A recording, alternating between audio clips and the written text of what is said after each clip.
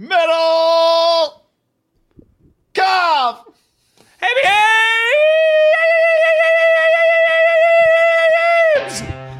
Oh, he brought it back. He brought it back.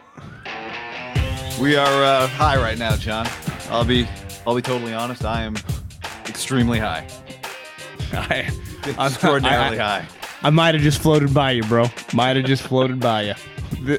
Talk about a game. Talk about a football game. You know, football guy. Football. We're playing football in Dallas. Football. That was drugs, John. That was drugs. It just doesn't get much better in the National Football League, Cowboys, Niners, and whatever the hell we just witnessed, because that was fucking bananas. And we had some cash on it, but it wasn't even. That was bananas. Sweet bananas. That was sweet. Romo might need to change his pants. I can see why Aikman was pissed, you know? Does it make sense? I mean, what do you think? Romo's audience was triple when it was watching it? I mean, I went second TV. I went second TV early game by about the third quarter. I'm like, this is so stupid. What, you could watch Georgetown Xavier? No, I've been watching, I think it's called like Mayor of Kingstown or something. Oh, Jeremy Renner. Niner fan. It's good. It is really good. We are live on YouTube. To everybody, hello on YouTube on Sunday. If you're listening to this podcast after the fact, it is great to have you there. It is great to have everybody. It's just good to be here. We watched probably the last 5 minutes of the game together, just hanging, and it was pretty incredible, John. Pretty incredible. The last 5 minutes, which I'm sure we'll dive into. Less than 5 minutes. I mean, the last 20 minutes of the game, which were under the 2 minutes in the actual game. Yeah. Bananas. What is was it Iggy that said BANANAS? Bananas? Remember that song? Is that Iguodala? Oh, Iggy Pop? No. Andre Iguodala? No. Iggy Azalea? Yes, Swaggy P's ex-girlfriend, but I don't know. It might not. Was it her? BANANA. You know that song? You might need to keep singing it. I don't. I mean, that's about as far as I go there, Jimmy. This show is sponsored in part by MyBookie.ag. Promo code HAM and the number one. MyBookie.ag. Promo code HAM and the number one. Where if you use that promo code, they will match your first deposit dollar for dollar up to $1,000. If you do accept the bonus, remember you have to bet the full amount before you can withdraw funds. You can also decline the bonus. Either way, Ham one. Let them know we sent you. And we are back, baby. We are back. You know, when about lunchtime yesterday, guy, we had $18 in our account. $18. We're like the story of one of those businessmen down to his last buck. Yeah, what's it? The Rock $7 production, or the dude Arthur Smith's dad that had like $20,000 that he went to Vegas. We had $18. We now have $1,900. We can get aggressive moving forward. MyBookie.ag, promo code HAM1. Obviously, if you want a live bet, if you're listening to this, Chiefs game's about to kick off, but you got a Monday night game right around the corner, which I really have no feel for, but I can't wait to watch. MyBookie.ag, promo code HAM1. Get your gamble on, Gwen Stefani. Something Gwen or Black Eyed Peas. No, it was Stefani for sure. That was my bad. +4. Cardinals +4 on Monday Night Football. I kind of like the Rams. I do too. As you said, we are doing the show before the Steelers-Chiefs game. Not a ton of respect for Pittsburgh here on the show today, which is why we're doing this. Well, even Ben said they can't win. Ben did say they can't win. Andy said they're the 1 seed, though. Well, it's why you play mental warfare back and forth. It's like ping pong, you know? It's like, oh, you can't win? I think it's the best Pittsburgh Steeler team since 1976. That's what I would give back. I would just keep giving it back. Did you break down the parlay for people?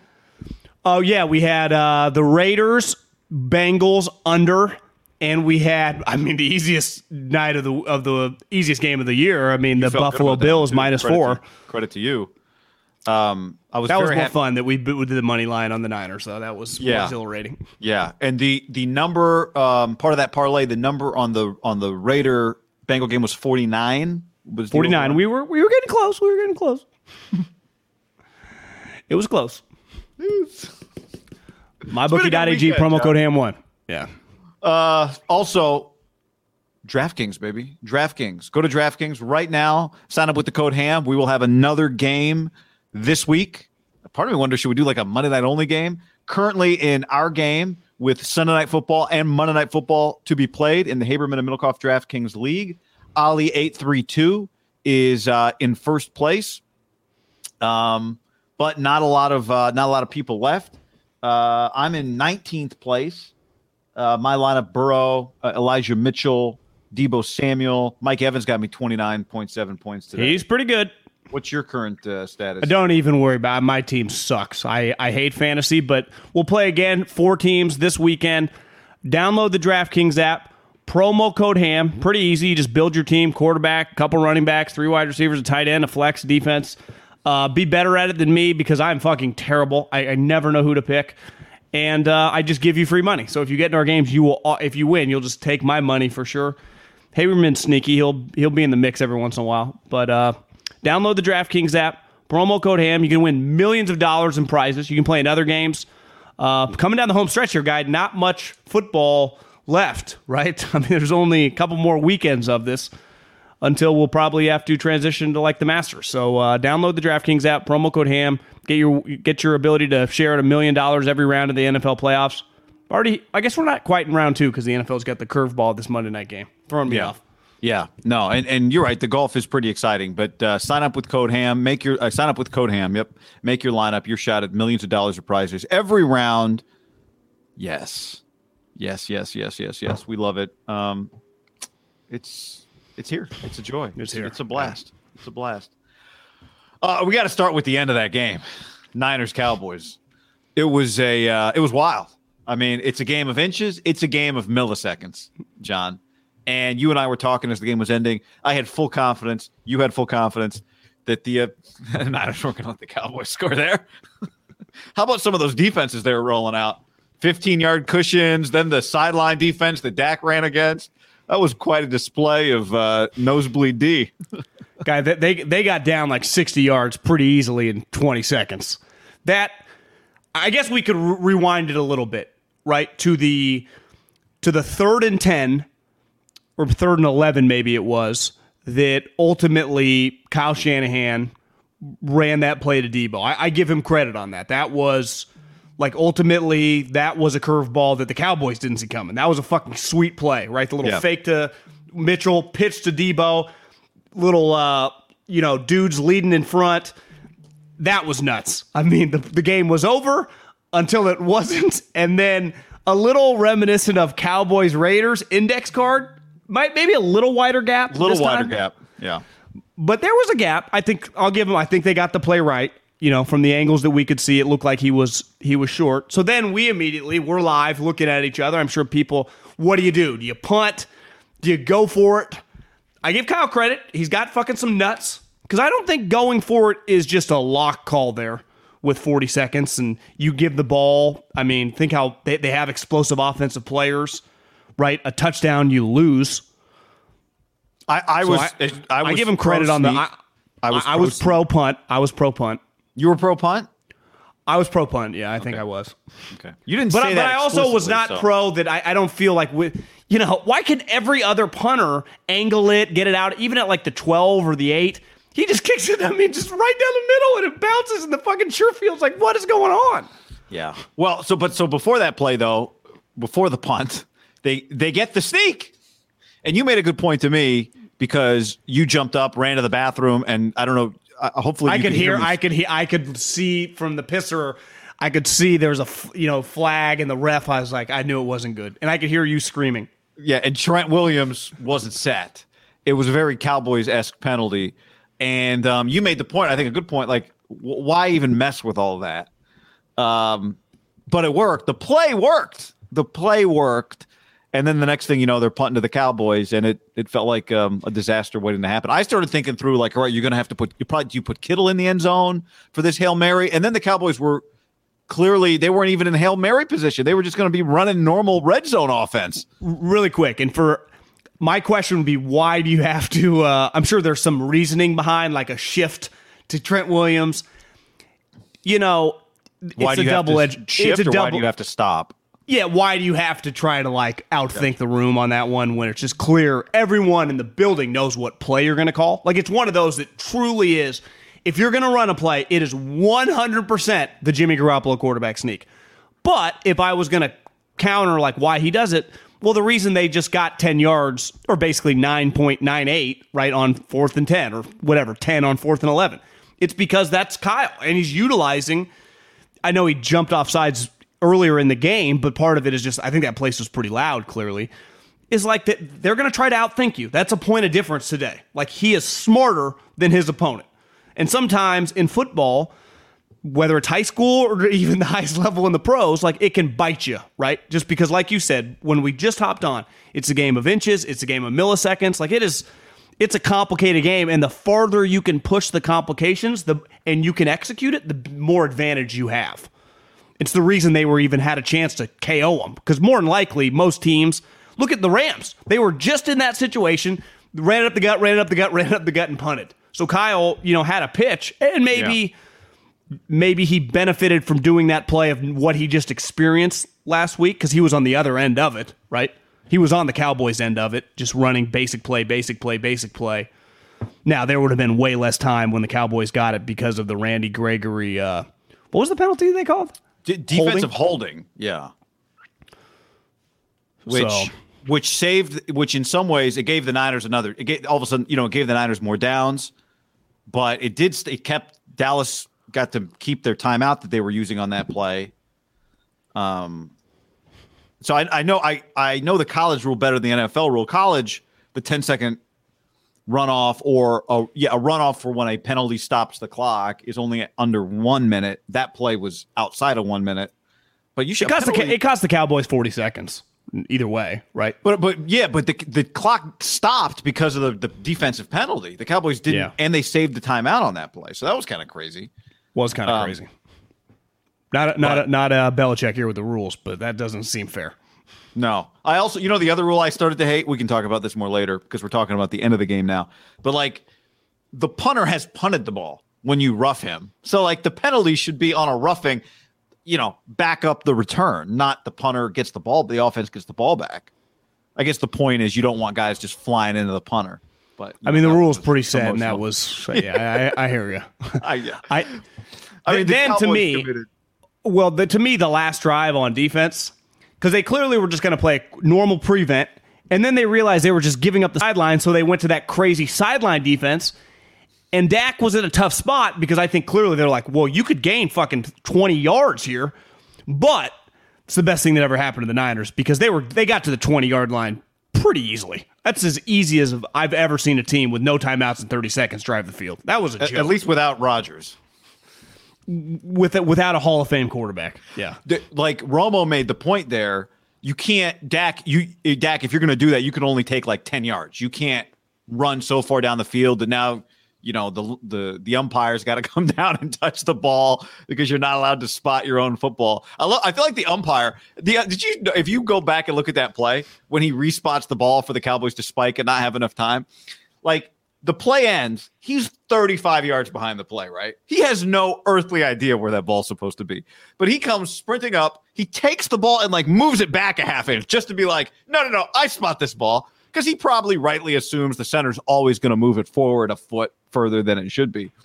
But that was quite a moment. He took out Dak, kind of. He runs into Dak. To me, it is pretty basic football 101. Every single time in that spot, you hand it to the referee. You're not allowed to, this isn't golf. You don't get to drop it. They have to set the ball. And I think looking back, like you said, they got a little greedy and time. They had no timeouts. There wasn't that much time. When I think they snapped, it was like 14 seconds. The greediness fucked them. Maybe that extra 5 yards, because they were at the 20. So what's the difference between being at the 20 and 25? You're getting one shot anyway. The Niners really, really benefited from Dak probably taking an extra 5-7 yards down the field, which he does not need to do because when they got the ball back, all you're going is like, are they just going to get it to like the 50 where he can just throw it up? And I kept thinking CeeDee Lamb, weird deal. Like you said, do you put in Kittle? Do you throw in like Trent Williams? I don't know. I do not feel good with the Niners crew of guys. high pointing the ball. At minimum, there's a penalty coming. So I started thinking like this is going to be Ambry Thomas's moment to play the ball again for the second week in a row. Holy shit. But yeah, that was one of the more exhilarating final 2 minutes of a game that actually took 25 minutes I've ever been invested into. It's because it is pretty nuts that at one point in time, the Niners were up 23-7, about almost midway through the fourth quarter, and you're not trying to get too greedy in your head. You're going, are they going to blow this? Are they going to win this game by 20 points? And then Jimmy said, hold up, stop, wait a minute, and made sure that didn't happen. Well, the Cowboys are explosive on offense. You're right. He did make sure it didn't happen, but it wasn't the pick. It's when he missed Ayuk wide open. Oh, which was very much like, was that which Super Bowl was it Brady and Edelman? I think it was Welker, wasn't it? Was it Welker? Yeah. I think it was 11. That was 2011. Was it that long ago, that play? Okay. I think so, yeah. Because then Edelman wasn't quite in the mix, and then Welker, I think after that year, goes to join up with Peyton, and they had their breakup. But it was like, I remember Welker's arms were kind of small, and he missed them. I guess Edelman made the great catch over the middle against the Falcons. Was that the Falcons Super Bowl? Yeah, where they cut it off his face, nose, and bounced body. Around, and three people were. So, it was really the Niners have played now back-to-back weeks. Just the finishes to their games have been absolute. Part of it. What's the thing called that you have to put in your heart to like wake somebody up when you put the needle in? Adrenaline? Yeah, EpiPen or something. Like, I don't know, is that an EpiPen or is that the thing? You know, the thing they put when you got exposed to the chemicals in the movie The Rock, and you got to put it. You ever seen that movie with Nicolas Cage and The Rock? You know, and it saves you. Yeah, something like that. Yeah, part of it though. I mean, a huge part of it is their quarterback is the reason this fucking thing is like this. I mean, he is. It'd be like you were driving in a car, and at any moment the guy can be driving like he's Richard Petty, or Dale Earnhardt Jr., and then he can just turn into like a 7-year-old. The pedal's going. He can't touch the brake, but he can kind of steer. Like at any moment, it can change on the dime. It's really him. Like to me, if the Niners would have lost that would have been one of the most epic collapses of all time. But it would have been hard for me to pin that on Kyle. Like Jimmy just threw it right to a guy. I mean, right to a guy. It's like Nick Sirianni. Am I going to put this today on Nick Sirianni? The fucking quarterback can't complete basic passes. Did he ever shake Bruce Arians' hand? Do you see how slow Bruce walks up with his Achilles injury? He's getting his Achilles iced during the game. Guy, it takes him like 10 minutes to get to midfield. At first, I'm like, what? Why is he walking so slow? I'm like, oh, yeah, he's got a partially torn Achilles. There was another white guy, short beard, and that I think Bruce thought was. Did you see that? Bruce thought he was Sirianni. I thought his quality control. I did too. And then Bruce he just. That was funny. Oh man. No, that was. Do you put it? Whose fault is it? Is it anybody's fault? I blame the Cowboys offense. The Cedric Wilson, the third down play where he's looking into the sun in the first half of the game, and he can't see the ball. No, you got to get blinds, guy. As Boomer said at halftime, over $1 billion stadium, and you build it east to west. What are you doing? But like, don't you know? Like, it's a home field advantage would be to kind of how pitchers pitch to the big part of the yard. Can we not have a play that has our receivers staring into the sun here on 3rd and 10? I do put some of that blame on. You gotta, it's part of the game here. You got to understand home field advantage. You can't throw your guy into the sun. Well, haven't the Cowboys been playing these 1:30 kickoffs with Aikman and Buck for a decade? I mean, it's not like, they're not used to playing in that slot, I don't know, 7 times a year? I mean, every game I watch, there's suns in somebody's eyes. They play in the afternoon game all the time. I'll be honest, maybe I'm just not super locked into Cowboy games at that time slot over the years, just because we've been doing this now so long that so many Niners and Raider games fall at that spot. Like, that usually gets my main TV. I didn't realize that their son. Did you know sun was a huge issue? Has this been like a thing that's been happening for a while? I don't know if I knew that. I mean, I definitely felt what game. I think it was a college game this year where actually it wasn't a Cowboy Stadium though. It was one of the bigger like. It was definitely maybe it was just perfect angle today. It was bad. Because then the Niners later got a punt, and I was like, oh, my God, do not put a punt returner back there. Mm-hmm. it hitting off his top of his head, landing in some random cowboy who makes his career running into the end zone, who jumps into the stands, and all of a sudden the Cowboys win, and that's like the embedded moment in the game. Did you think did you think the Niners-Cowboys historical rivalry affected the way the game felt? No, but I'm not a huge like hold on to the past guy in life. So I did think there's a natural pop to the colors on the field with each other that is pretty sweet. But I don't like I'm not like, and I'm watching I can't recommend the Montana documentary enough. But when I'm watching a game, unless there's like previous history, right, a couple years in the past with coaches or players, like to me the Packers and Niners, I'm not going to think like Young versus Favre. I'm just thinking of Rodgers versus these guys recently. So I would just these two teams don't have much history in recent memory, so it's hard to. To me, it didn't do much. I didn't think so either. Yeah, I didn't think so either. I mean, the game was great for all the reasons it was great, but that was it wasn't about William Floyd. Exactly. Although Charles Haley, how about this always happens. They get the shot of Roger Goodell in the booth, and they're like, there's Roger. As Tim Brown is right next to him, it's just the two of them in the shot. They're like, there's Roger. I'm like, I'm pretty sure Tim Brown's sitting there wearing a Raiders hat. And then Charles Haley, who just is not going to sit still, starts like, I don't even know, tickling Roger, like, because you see Roger goes like, ah, like that. And then it's like Charles's head is who pops it. Charles is just messing with Roger on national television and was sitting in the booth. Well, I mean, Roger Clemens is in George's booth. Looking about this comment right here, Aikman wanted to do this game. I do understand, like to that human specifically, this game is just a major moment in his life. I mean, changed his life, right? 3 straight years NFC championships. They won 2 and lost. Like these are some of the most historic games in the history of the sport. Niners versus the Cowboys, and the one guy who calls NFC games. I actually understand why he's fucking mad. It'd be like if at Pebble Beach, Nance was doing some other event like across the country during U.S. Open at Pebble or something.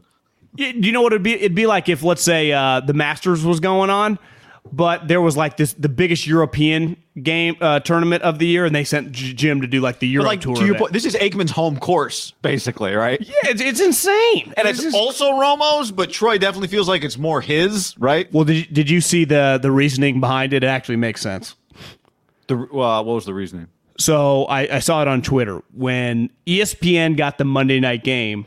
There became, or when they added the Monday night game and the 7 seeds, there was like a reshuffling of the setup. CBS put a bid in for $70 million for the extra game, so they paid the most to have multiple games. Like Fox could have bought Double Down, but they paid for double dip because they got. But how did that determine which game they got, or it didn't necessarily? Yeah, they had the rights to make the first pick. Is what it was. So they paid. CBS paid $70 million, and I guess everyone had the opportunity to bid to have the right for this weekend to have the number 1 pick. And so they picked that game went ahead of the Sunday night game. Then obviously that was the number 1 pick in the draft, as it should have been. I mean, like I said a week and a half ago, before week 18, the last time these two teams played in the playoffs, it was 56.8 million people watched it. Well, you know what? It turns out this game was never going to be on Monday night because they didn't have the number 1 pick, right? But Monday night never got. I know. Monday doesn't. I know, but I'm just saying, like, whoever had the number 1 pick was going to get this game, right? It was gonna be Sunday. Which means it was gonna be NBC, CBS, or Fox. Somebody was taking it, right? Yeah. Sunday has to get the number 1 pick. It's the best. The Sunday afternoon game. You're saying? I'm just saying Sunday is premium versus Saturday or Monday. I think when it comes to playoff. You think over Saturday night? Saturday night feels sweet, so. But you're right. Saturday night is Saturday.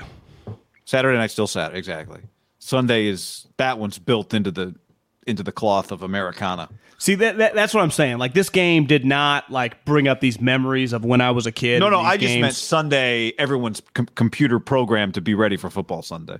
For sure, it's why Sunday night probably is the best spot, right? Because literally everyone's at home. The game, though, really, really, like those colors work on TV. I think the problem is they haven't, like, the NFL would die to just have these teams. I mean, the Cowboys and the Niners haven't been in the playoffs that often in the decade at the same time. They would I think they've gotten pretty lucky. Think how many times now the Niners and Packers have played, right? Yeah. Jim played him twice. Kyle played him. This is the second time. They've played 4 times in the last 10 years. That's 40%. That's great. Like, to me, that game feels like Rodgers versus the Niners in January. That, to me, this week is going to give the feels, which hopefully I would love to get a fucking rematch next year of that game. Like, that's so with the league. I mean, that's sweet. It does work on TV. Like those colors, to me, it's like the color blend is just perfect. I know. That's why the Bengals to me work. The Bengals uniforms are so perfect because they're goofy enough to remind you that sports aren't serious. That's the Bengals are perfect. To me, if you watch the Bengals, it feels like if you and I turned on some like, I don't know, some like a soccer game or something where some teams wearing some goofy uniform. It just feels like it's a made up crazy uniform. Like some uniforms are all business. You know, it's like this is sports. Like let it be a little goofy. And it's the Bengals are like perfect. It's orange and it's goofy. Well, see, one thing with the Niners and, for example, the Niners and the Cowboys, they're old brands, right? The Niners are known like most notoriously for the play in the 81, even though they had 20 years of greatness. The Cowboys own the 70s, and then they had some time in the early 90s. But their colors and just their team, it feels very modern. Maybe it's the stadium, like Dallas. To me, that stadium really works. Raiders and Bengals did kind of feel like I'm watching a game in the 80s. Not the players necessarily, but their colors. It's like, there's something about it. It just feels a little, By the way, with the times, guys. No, I agree. That's why I said upgrade, change the Raider uniform, and I felt that way watching it Saturday. Like it just felt kind of meh. Yeah, like just give me some 3D, and then you can go back to the classics. I'm not saying you can't even, but he's not saying burn the jerseys. He's just saying adapt, throw a new pitch. So, man, I thought the Cowboy Stadium is pretty sweet for a playoff game. Didn't you agree? Beside the light, did you notice though? Everybody, the board obviously like a key to a board is being able to see it from down low, and everybody when they want to watch a replay is just breaking their neck. Clearly, it's not angled down at the field. Everyone is just staring straight up into the air. They can't see anything. Did you know the rule? Because I didn't. I thought it just goes. I was like dead ball when it hits the thing, and they're like repunt. When they said repunt, I'm like, oh my god, they're gonna get. I never like special teams plays with Hightower. That is always potential for disaster. Well, you notice like all the kickoffs come to the 5. They make the Niners return it. Yeah, smart. They're smart. Like, oh no. And you had texted me. Well, I mean, how do we want to? We're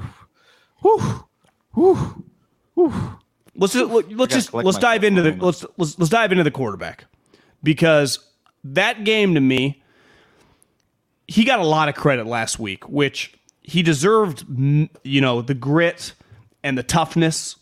I rewatched that game several times this week, at least the second half, and it was impressive by Jimmy, just his mettle, but. I don't think anyone questions like Jimmy being a tough guy, Jimmy being a foxhole guy. I mean, he's been kind of questioned before, right? Okay, but the notepad last year at the Cardinals game. It's fair. Okay, that's fair. But so he proved some of that. But he made some great throws in that game. Today felt a little bit more of the Jimmy that I remember before everyone started jerking him off the last week, because it was kind of holding on for dear life. The pick. Like, Dak's pick was bad. Jimmy's pick was 7 times as bad. Like, Dak's pick was bad. That's a bad NFL pick. Jimmy's pick is like something you would watch if you were watching some, like, backup at UC Davis. It's like, how? It's 23-7 in the 4th fucking quarter of a playoff game on the road, guy. To me, it's the timing of this Second stuff. and 10 in your own territory, too.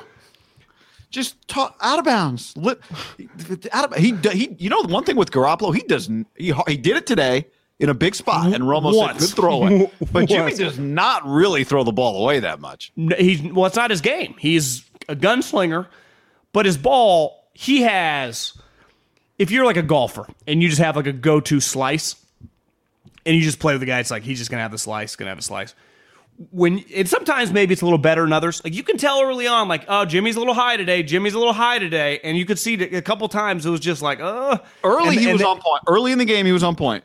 Well, but it was in the flow of the run game, too. Yeah. Like when it gets to a point, as it kind of did, where it's like, okay, it's like 2nd and 10, you're just going to throw for the next 2 downs, clearly.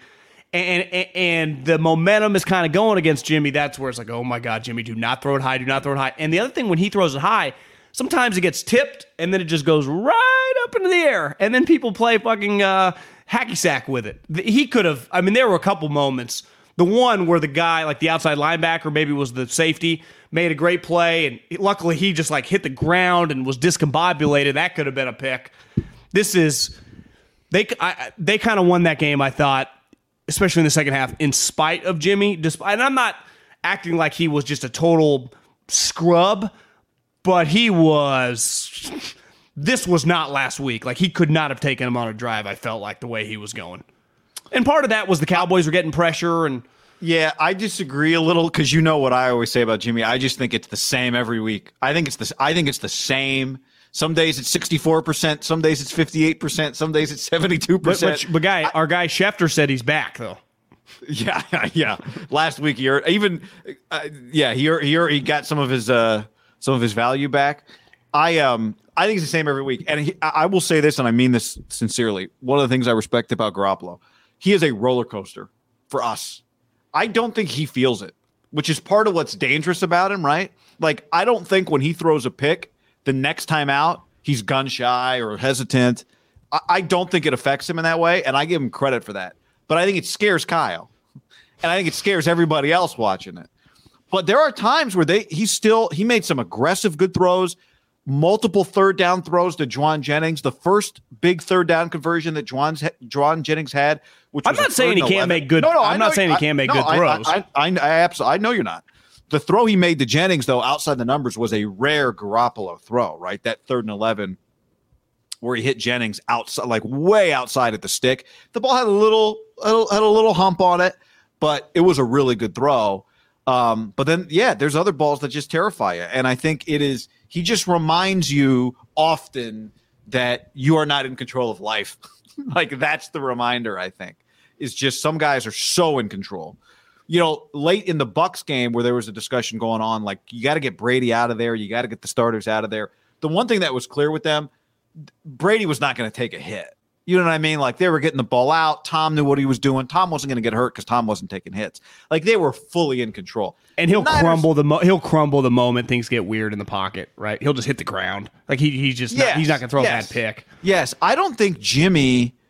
I had a buddy of mine text me. He's like, Jimmy's asshole's got to be so tight right now. I was like, I don't think it is. I don't think Jimmy gets like that. No, I agree. We're in agreement there. He just sometimes he's a roller coaster, and everyone except him feels it. And I think that's a good thing for the Niners. But that interception was one of the worst. One of the worst. And it would have been a major reason they lost the game. I mean, the game was even I think it would have been the number one reason they lost. Was it Tracy who was like, they're really screaming to get a turnover here? Like, they knew their only chance was to get a turnover. It was 23-7. They were bleeding some clock. You start doing the math. You're like, well, that's two touchdowns and two pointers. Like, you're in the driver's seat. Like, you just keep punting, make them drive. They're struggling to move the ball, and then you hand them the ball right back. Hand them the ball. That's the other thing. Jimmy's. Either his picks are the ones where they tip it up in the air or they hit the guy in his stomach because the ball floats on him. And part of the reason they're able to circumvent this the second half of the year, and this is where, like, listen, if I was another team, I would not trade anything of value for Jimmy. He has benefited a lot. What does that mean?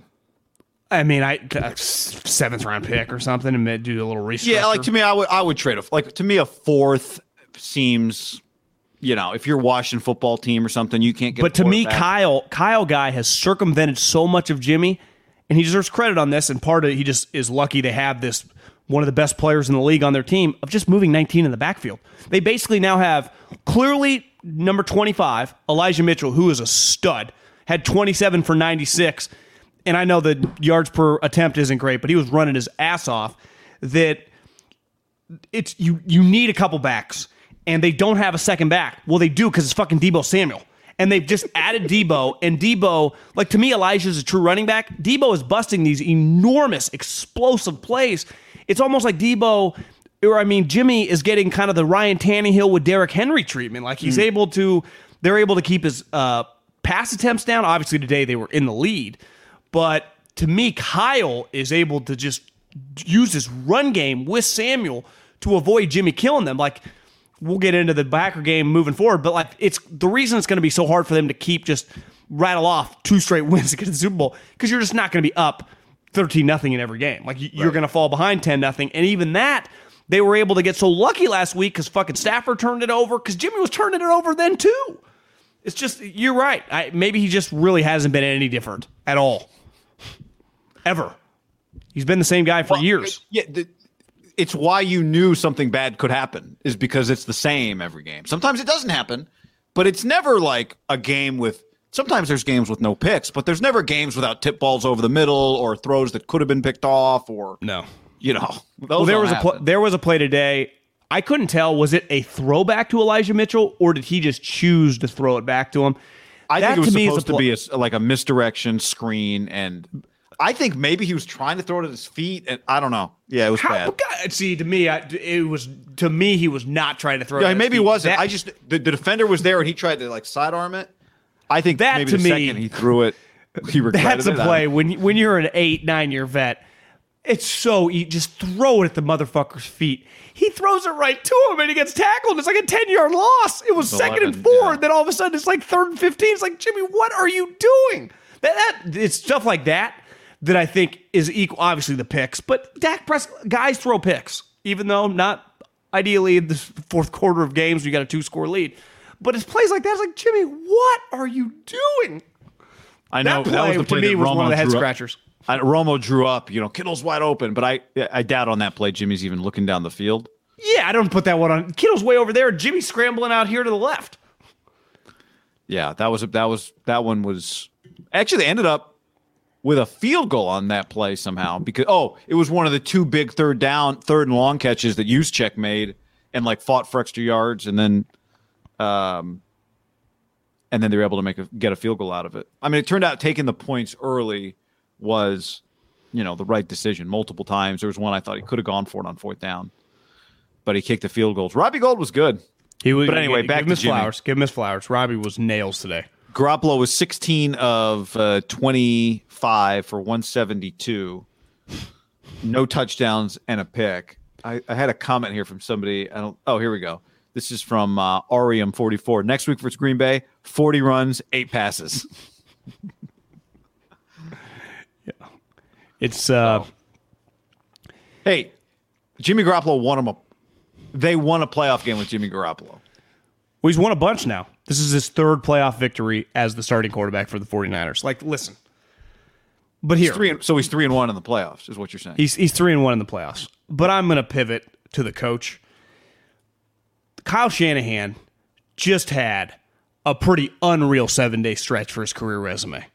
We talked about it ad nauseum the last couple weeks. It's not about winning the Super Bowl every year. It's not about getting the NFC Championship game every year. I mean, it's ideal. It makes Andy Reid's career. But, it's about just getting in the playoffs and then winning a playoff game. And in a 7-day stretch, he went from being down 17-3 at halftime, where it looked like the Saints are going to get in, to finding a way to win that game in overtime, and then 7 days later, win a road playoff game as a head coach. Because as time goes on, do you know, until I watched this Montana documentary, that the 49ers turned it over like 5 times in that NFC Championship game in 1981? Do you know who gives a shit? Absolutely nobody. No one gives a fuck. Do you know what people remember as time goes on? Like the win. I don't remember the details of the Packer win on the road with Harbaugh. All I know is that they went home victorious. All anyone will remember in this game in 5 years is that Kyle Shanahan won the game. It wasn't pretty. Now, to me, he was much better than his quarterback. And here's where I'm going to give him credit, too. He's able to win some of these games. He does not have Rodgers back there slinging around, Brady back there slinging around, Mahomes back there slinging around. What Josh Allen did last night, he looked like Marino met Elway, met Brady. Like this, he's doing this despite a quarterback that, like, it's not that trustworthy of a player. And he deserves credit for, like, the physicality and the mindset of the team, because you would say this pretty consistently now for the last 3 years, win or lose, they're a tough physical team. And they are just a bunch of dogs. And that, for an offensive play caller, we see it with McVay. Like, this team's just not that tough. Like, sometimes with offensive guys, like, one thing Andy has always hammered home is he always drafts linemen, offensive defense, because it, like, sets the tone for his team because he's a throwing guy. And it just, his teams kind of have a toughness because he adds personnel that way. To me, there's a specific thing Kyle asked for. They said it tonight. One thing, Romo had a good little nugget that Kyle told him about when his wide receivers block, it adds an edge to your team or something in that vein. And it was like, I think Kyle gets off on having these wide receivers that play like that.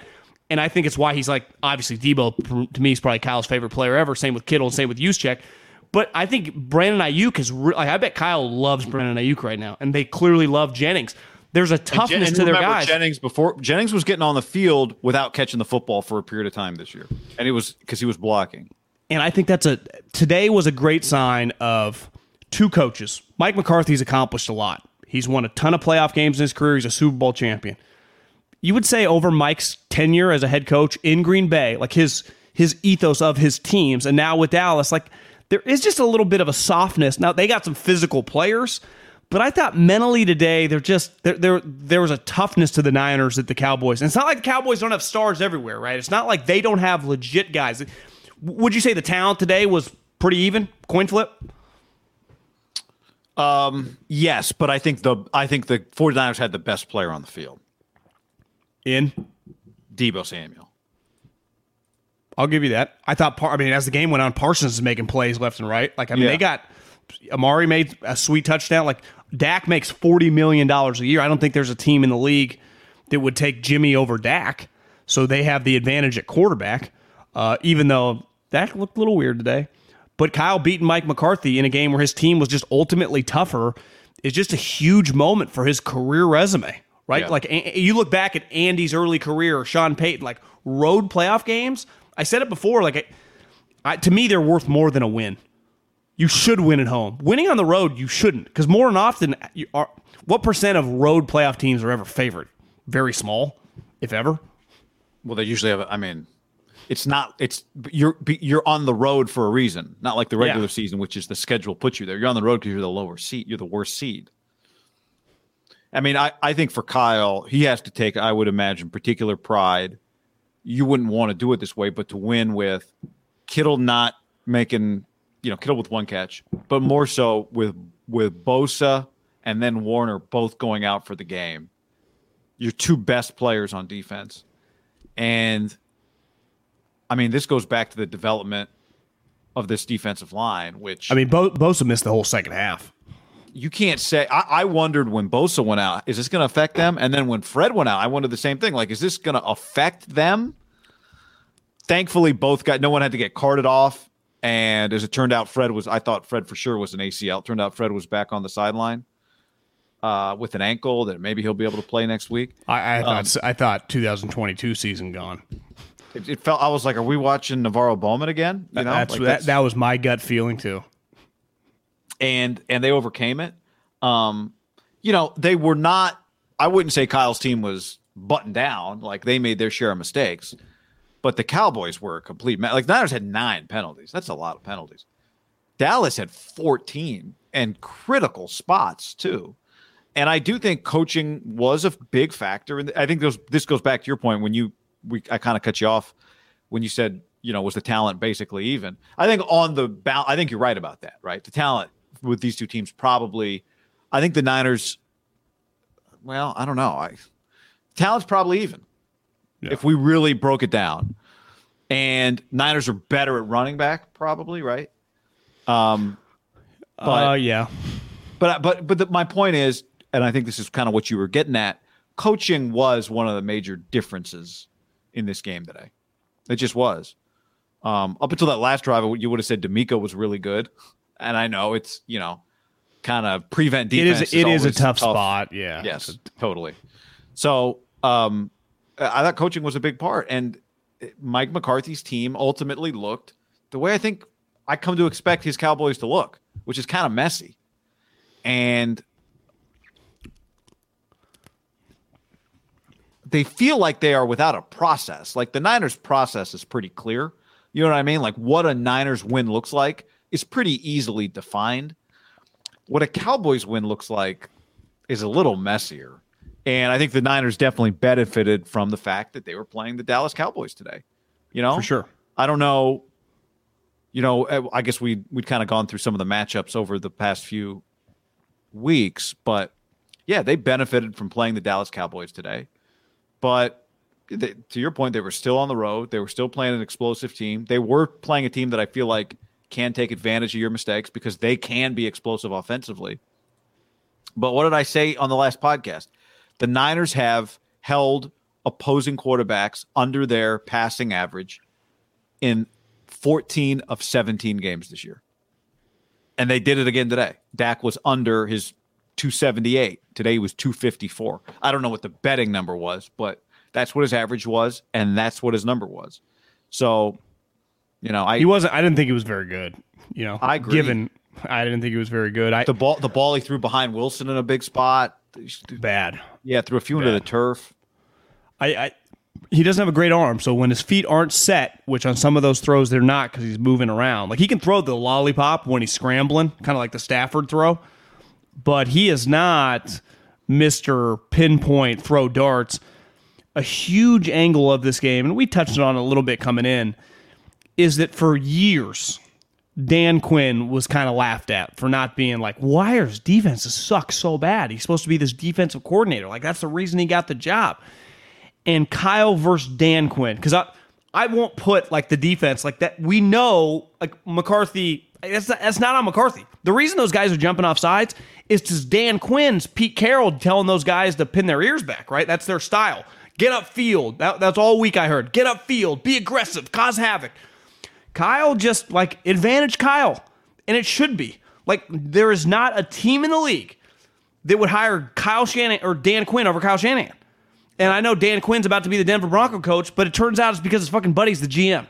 Like, to just notion. And again, seems like a nice guy, and he'll probably be a solid head coach, but he is not Mr. Schematical genius.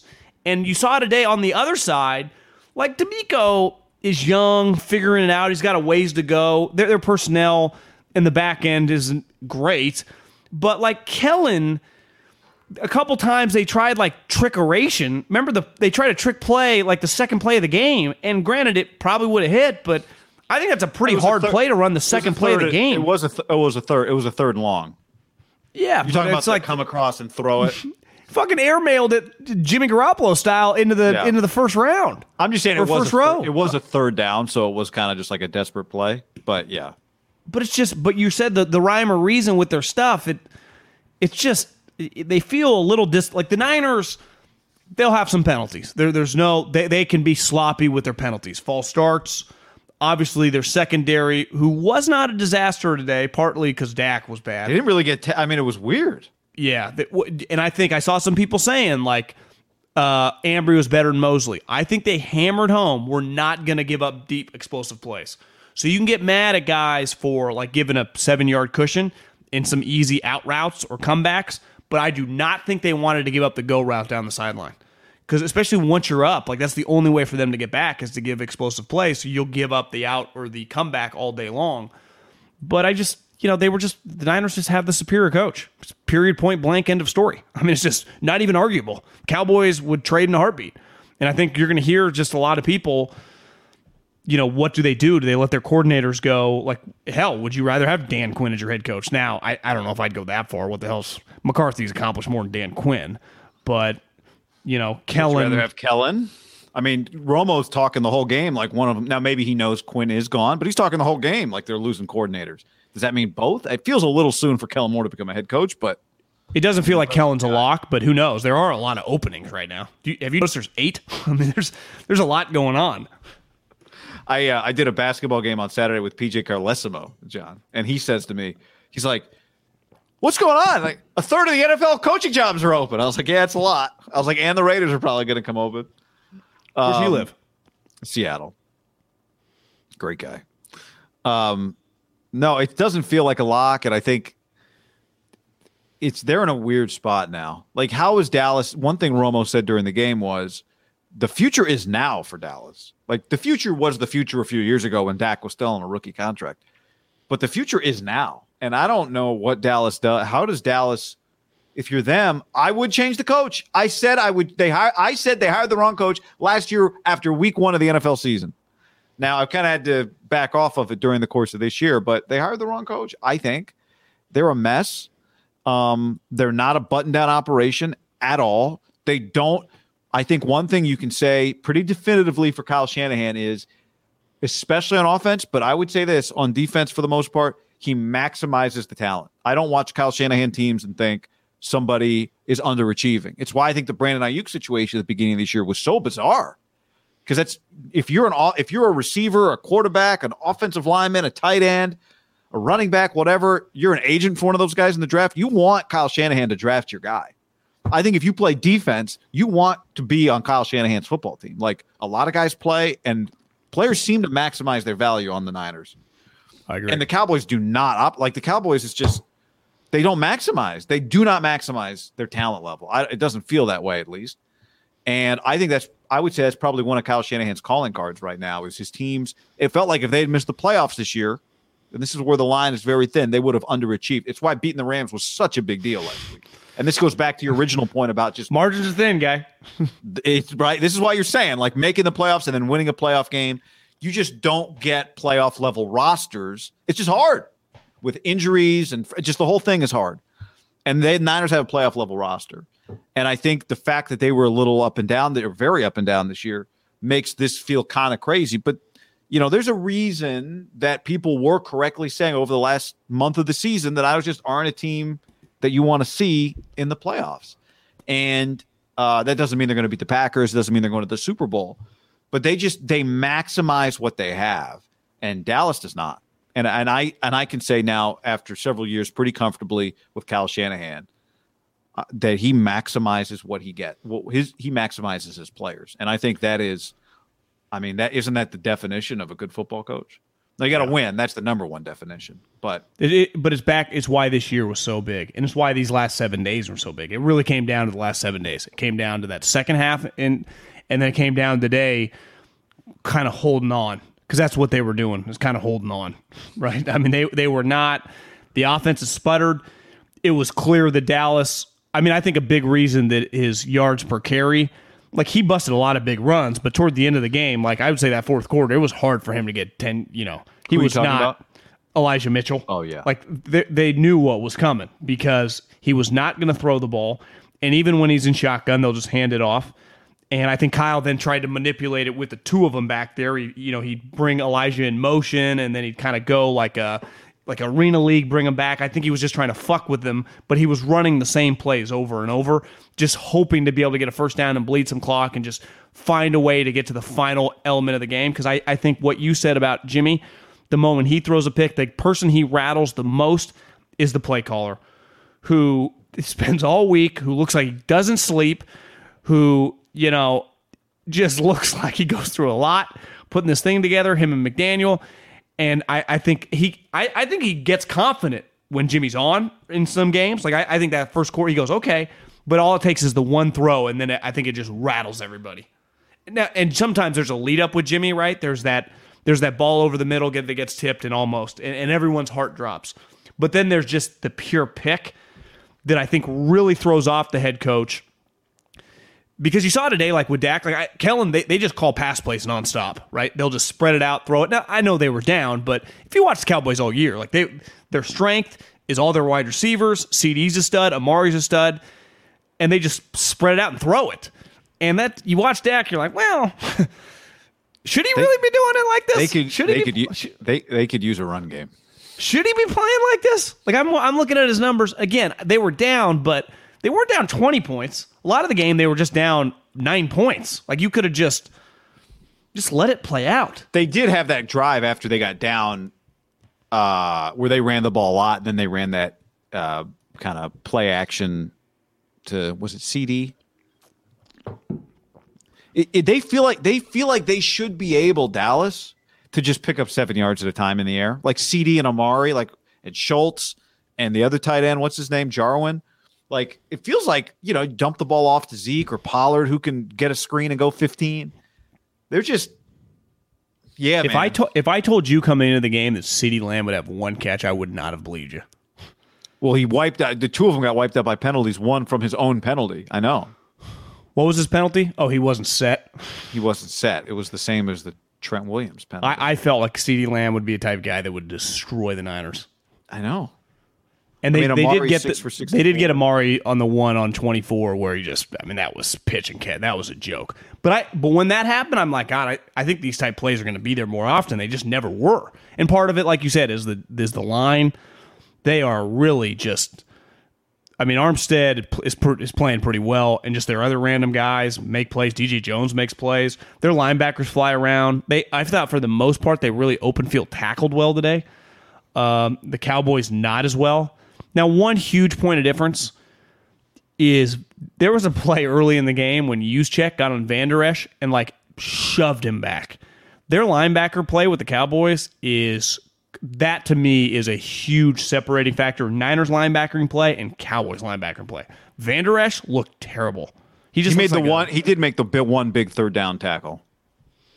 But there were just plays earlier in the game when they got down. It's because he was kind of he's not a great space player. If he can just trigger and run right at you, yeah, he's big, he'll make a tackle. But he is not Mr. like fluid in space. Like the one thing with the Niners, all their guys are pretty athletic in the open field, right? And that saves them. Just like they gave up a lot of like 5-yard completions, but it's like whatever. That to me is a huge like, okay, that's fine. Because the Niners, when I run for 5 yards on you, it's like, goddamn, 2nd and 5. When you just throw 5 yards on me, it's got the little Texas Tech, like whatever. You're not like demoralizing me. You're just playing pitch and catch, like whatever. If you better not drop one of them, because then all of a sudden it'll be 3rd and 6. You know that happened to the Cowboys a lot.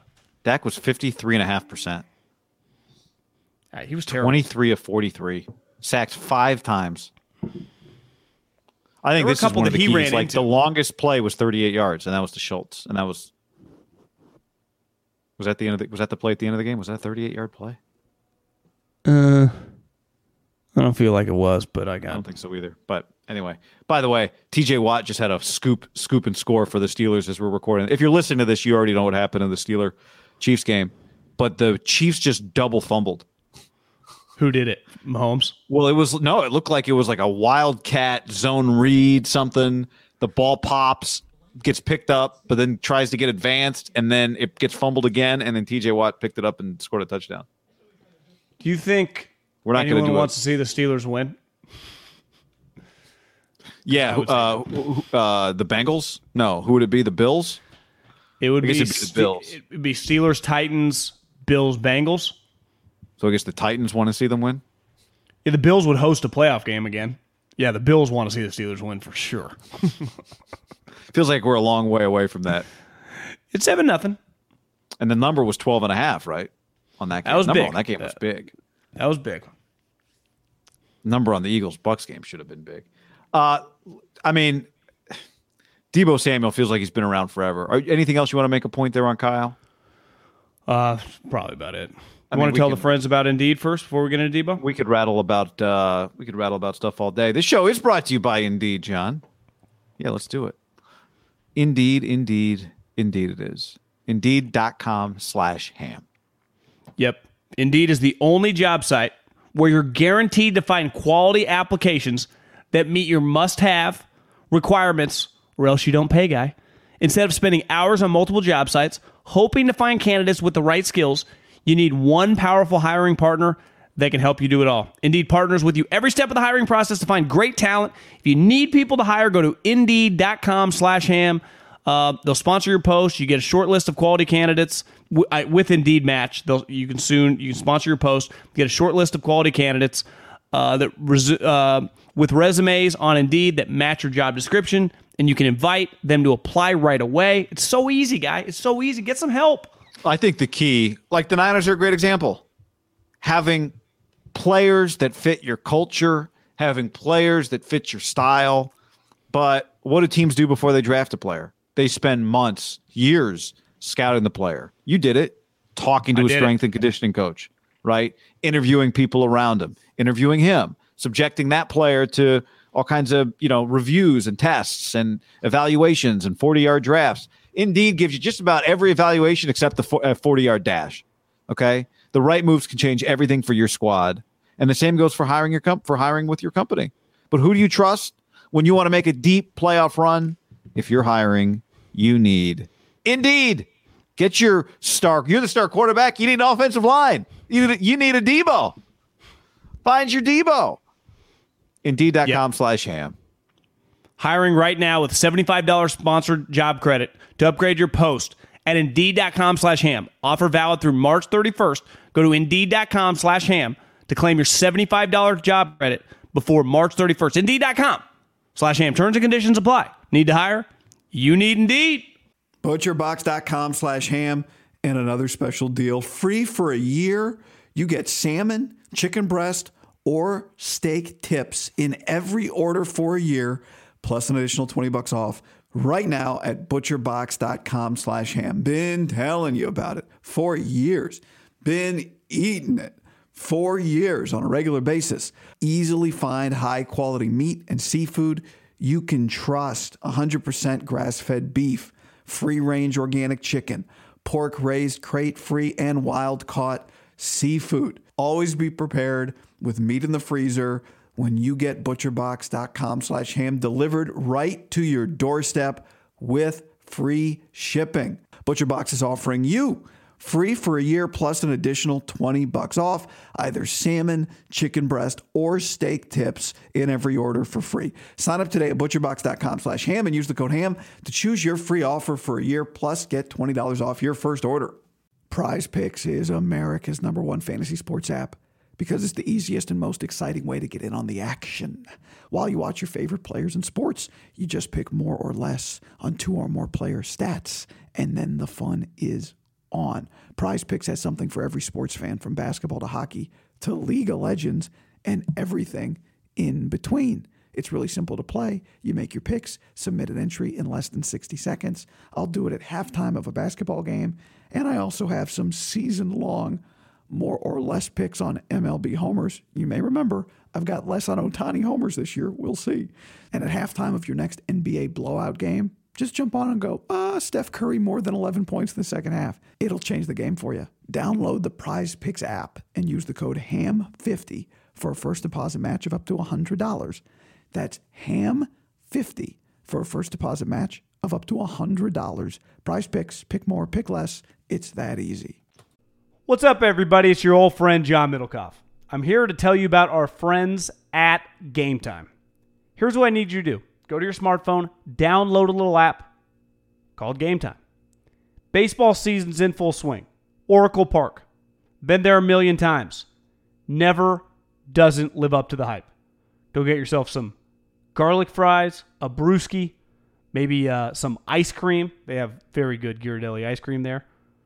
And when you do that, promo code HAM. So download the Game Time app. Your first pair of tickets, promo code HAM, H-A-M, save $20. The A's, only going to be in the Bay Area for the rest of this season. You probably can basically go for free. Just buy a pair of tickets to any baseball game. They also have comedy shows if you want to check one of those out, or concerts. Game Time app, promo code HAM, save yourself $20. We don't even need a thank you. Just hammer that promo code. Save big on brunch for mom, all in the Kroger app. Get 16-ounce packs of flavorful Angus 90% lean ground sirloin for $4.99 each with a digital coupon. Then buy 2, get 2 free on 12 packs of delicious Coca-Cola, Pepsi, or 7-Up, all with your card. Shop these deals at your local Kroger today, or tap the screen now to download the Kroger app to save big today. Kroger, fresh for everyone. Prices and product availability subject to change. Restrictions apply. See site for details. If we did a sleepless night rating on all the players in the NFL, non-quarterbacks, okay? So the guys that are most likely to give a defensive coordinator a sleepless night, Debo's going to be really high on that list because he is not a trick play running back. Like, not only is he an elite receiver, you don't have to prepare for 1 or 2 running plays a game from him or some weird trick play from him. And I know he's difficult to defend as a running back because he doesn't just score on, red zone, we're at the 4, let's put Debo back there. I did the quick math, John. His average distance on his scoring touchdowns that are rushes is 16 yards. So I think for most teams that probably qualify as an explosive play, a rush play of 16 yards. That's his average rushing touchdown distance. The touchdown he ran in today, Sunday, was a little more dramatic than most of his, but they're usually about 15, from the 15 to the 20, kind of edge of the red zone, baby zone, kind of a pitch. Exactly. Weaves it. For those of you who can't see John, who just did the hand gesture, kind of weaves it outside, maybe cuts it back, gets a block on the edge, and then beats somebody to the pylon. This one was a little more dramatic, but 16 yards average. And I think it's, what is it now? 8 or 9 rushing touchdowns this year for Debo, but also an elite receiver. You can trust him. Like, in any moment, late game, you didn't have any hesitation when he tries to fight for extra yards. The play on 3rd and 11, the second that play happens, a run play on it was 3rd and 11, right? 3rd and 11 with the game on the line, the play that he was truly an inch short. The second you see that play unfold, you got a shot at a first down. You were yelling it as we were watching the play. The second you see that kind of Debo loop, you see the blockers line up, that Debo Samuel's going to have the chance to pick it up, and he almost did it.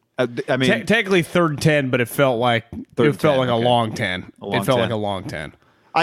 If you said PTPer baby in honor of Dick Vitale, the list of PTPers in the NFL, I mean, he is on the short list. Well, what's funny is, and because if you have Comcast, you get free Peacock.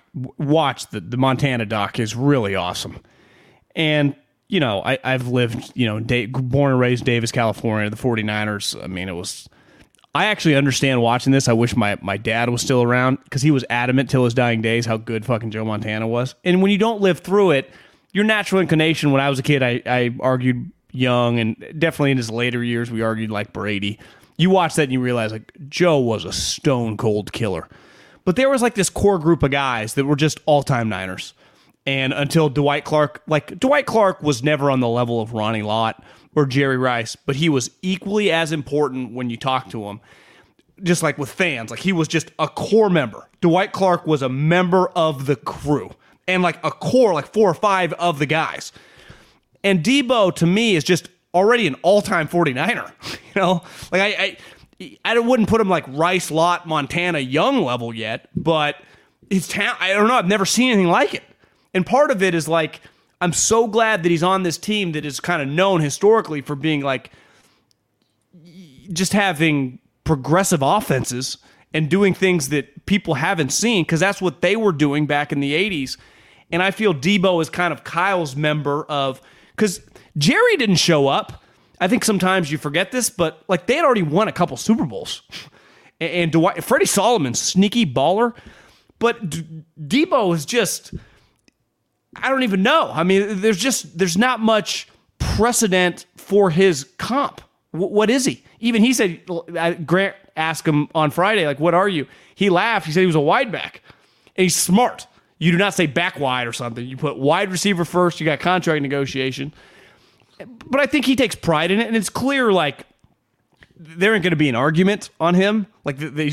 He's going to get, to me, the conversation starts around Amari's number, right? 5 for 100, 60 guaranteed. That's just the starting point. But he's not Devontae Adams. And Devontae is one of the greatest, and we'll see him this week. I mean, Devontae's going to go down as a Hall of Famer. And Debo might as well, too. But Devontae's an outside wide receiver. Debo is doing things. How many wide receivers? Keenan Allen and Devontae, too. They couldn't do what Debo's doing. They could not do it. I would say the only guy, and I turned off the TV, but Tyreek can do some things that you can put him in the backfield and he can play running back. He did as a Jamar Chase? College. His body type feels like he could. He's stouter, watching him this year than I realized. When you say Tyreek, it's kind of just short, stout, but he's so fast. Yeah, yes, they're a little different, right? In that Debo's a little more physical. Tyreek's Chief Storm back. I think back to the Thursday night game, we talked about AJ Brown or Debo, right? Kyle Shanahan would rather have Debo, and I think he fits in the category of square peg, square hole, or round peg, round hole. He and Kyle Shanahan are such a match. And a coach's job is to find what a player does well and maximize it. But, I mean, this is a match between a player and a coach that is just too perfect. You know, we might be watching the most perfect player for Kyle Shanahan that Kyle Shanahan will ever coach. Well, for example, back to the Montana doc, like Joe Montana really made Bill Walsh. Like, does Jimmy make Kyle? Or like you said, is Debo kind of making Kyle? Like, really getting to see what he's been able to do. Like, how many coaches would have this in the bag?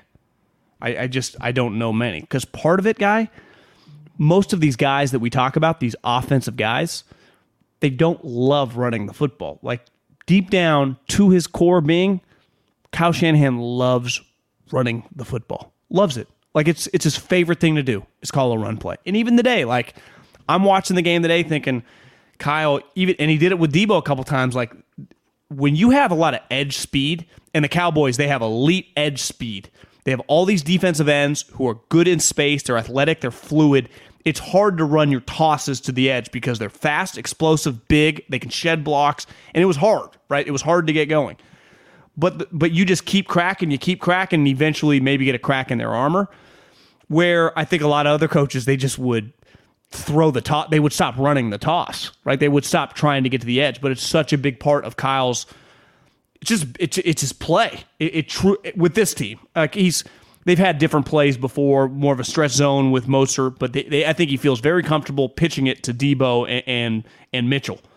And I saw that McDaniels went on a rant about the pitch. Sometimes that's not a pitch, but just a direct pitch, and why you do it to stop. And they've added these elements to everything, but Debo's ability to do that is it makes sense why Mitchell can, right? Mitchell's a really good running back, and running backs can do that play. It's crazy how comfortable this 19 is doing that. Like we know how good he is running the slant route, breaking tackles, getting in the open field. Now Ayuk is starting to look like a little skinnier version of Debo in the open field. But goddamn, how's he so comfortable running the football? I don't get it. I've been watching football for a living now for over a decade. Never seen a player like this. And you can't say, well, he was a running back in high school, because most guys were running backs. Everyone is. Yeah. He was a running back in high school. I think he likes it. He had 25 rushes his entire 4-year. He was a 4-year player at South Carolina, Debo Samuel, in college. So it's not like, this was a visual projection for the Niners. And, he's not been running the ball like this, but they ran him 14 times as a rookie. I would imagine most of that was, kind of end arounds. If we went back and looked, I don't remember a lot of this type of Debo running. Wait, you were watching South Carolina, Kentucky? No, I'm talking about his. Sorry, I said freshman year. I meant his rookie year in the NFL. In 19, he had 14 rushes. Remember, he'd have a lot of those coming in motion really fast. Yeah. They'd hand it to him really quick. That was a go-to play that they probably ran. How many said? 14? 14. 159 yards and 3 touchdowns, by the way. So Kyle was like, great, 10 yards a carry with this guy? I think his comp is Draymond Green. Now, he does a thing like at the most elite level, right? Which is he was third in the NFL in total yards this year, Debo Samuel. But I think what you're starting to see is, like Draymond, a lot of people are going to get comped to him without actually doing it as well as he does it. It's hard to be, what's the saying? Jack of all trades, master of none. Yeah. Draymond Green's an exception to that, right? He's not a great outside shooter, but for the most part, what makes him so special is that he's so good at the multitude of things that he does. I saw him score 32 points Game 7, 2016. He hit like 8 or 9 threes. That's right. He was on fire. I think Draymond, I saw somebody tweet, and I don't know if it was in relation to the Bengal game to Jamar Chase. But he has a bad disc? Did you see that? A sneaky drop by the Warriors today? Mid-49er game? They just threw that out there. It's like, you sneaky bastards. You can't. I did see that. But somebody tweeted, like, every guy, player runs a jet sweep. Broadcaster. Reminds me a lot of Debo. I don't know if that was a Jamar Chase. I don't know who. But to me, I see a lot in basketball with Draymond. Where, like, there's always, if you go back, remember Denzel Valentine? Every 6'8" guy that rebounds is like, who's your game? Like, I'm like Draymond. It's like, yeah, but the thing that makes Draymond special is there's only one guy who really pulls it off to the degree that he does. And there's just, to, like you said, you can take a running back and put him in the back, a receiver, put him in the backfield and run some plays for him. But he still has to be as good at it as Debo. 16 yards per rushing touchdown is what Debo averages, with multiple explosive rushing touchdowns. He's just so unique. And I think what makes him unique is we're already seeing it. Like, there's going to be a lot of talk about this guy can be that. It really probably is what Kyle envisioned with Jalen Hurd, right? And it just turns out. He clearly wants to have a chess piece that can do both, because then he can. It's not like he wants to replace his running back. He wants to use them both so you don't know what's coming, right? Because you really saw that today with Mitchell, where they would go that set where Jimmy's in the shotgun, they're both next to him. And you're like, well, he could throw wheel routes to them both. He could hand it off to either guy. Either guy can kind of lead block because they're both physical. It does add an element to the offense that is pretty stupid, right? Because we're hyping up Debo, and rightfully so. Elijah Mitchell's a really good runner too. I mean, he's a natural downhill breaking tackles. Smith at all? Didn't Emmett win a Heisman and was pretty good all-time leading rusher? Yeah, but I mean, they were never going to give Elijah the Heisman, John. They never gave him a chance to win it. To have a game where you run, God, the Niners ran for 170 yards today, 169 to be exact. But Debo 72 yards. This team. But this is where, like, I think a lot of, and I know you were tweeting or texting me, and people were like, where's Kittle? Where's Kittle? Part of what makes Kittle such a great player is, like, when they're running the ball down your throat, him and 44 are cracking skulls and hiding the edge. Like, you couldn't do what they're doing without those two guys. And you are also defending Kittle the whole time in the pass game. Wouldn't you say part of the deal with the Cowboys is like, well, why don't they run the ball more? Well, they got 5 offensive linemen, but they don't really have a fullback, and their 2 tight ends just kind of look like receiving tight ends. How about the play when they put 2 offensive linemen in the backfield? That was sweet. I was like, why don't you guys do this more often? And then I realized if one of those guys rolls an ankle, you just lose a guy immediately. It's probably a little risky, but I did like that play, and I'd imagine Kyle was like, hey, Mike, make a note of that thing. Can we get a still shot of that for the plane ride home? Yeah, I'm gonna do whatever they just tried to do, but I'm gonna do it better. Although the play worked, it did for work. The Cowboys. Yeah, I just what is Debo's comp? Somebody said Anquan. He's faster. He's just more unique than Anquan. Yeah, he kind of looks. I understand he looks like Anquan physically, but. Yeah, I mean, I think you've seen more guys like him in college where, like, one player has a physical superiority over everybody else. But this is the National Football League, John. Yeah, National Football League. I don't know. Who? Somebody mentioned Percy Harvin. Well, I do think that the contract negotiation, he's becoming more running back. You just know the way the Niners work. I mean, if I'm Debo, like, stop calling me a running back. Do not call me a running back. Hey, Kyle. You keep handing me the ball, but in about 2 months, my agent's going to meet Parag at hotel whatever in Indianapolis, and I don't ever want you to bring up the word running back because talk about. The problem is they're going to be like, well, our projections, you're gonna get hurt in the next 2 years when we up your 25 carries a game. Percy would have died to be this good in the NFL. Eric says Debo's comp is a bowling ball. One thing the Niners, Patterson, even though he's a running back now. This is where this crew of guys deserves, Kyle and John, is they've just littered this team with just impact dudes. It's honestly why Jerry doesn't get totally shit on as a GM, because you watch the team, you're like, God, they got a lot of good players, right?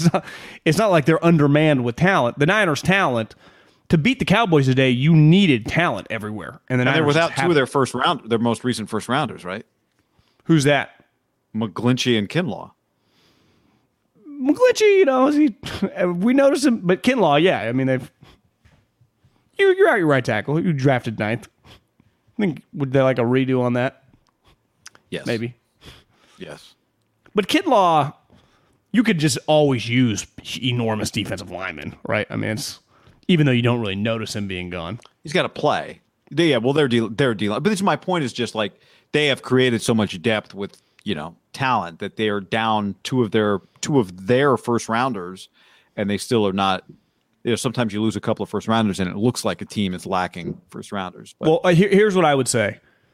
To me, this win of Kyle's 3 playoff wins, Minnesota, Green Bay, and this was the most impressive. Would you agree there? Just the way they had to do it. Yeah, it was the road. I mean, it was the diciest game, right? Yeah, I mean, they kicked the shit out of those two teams, especially Green Bay.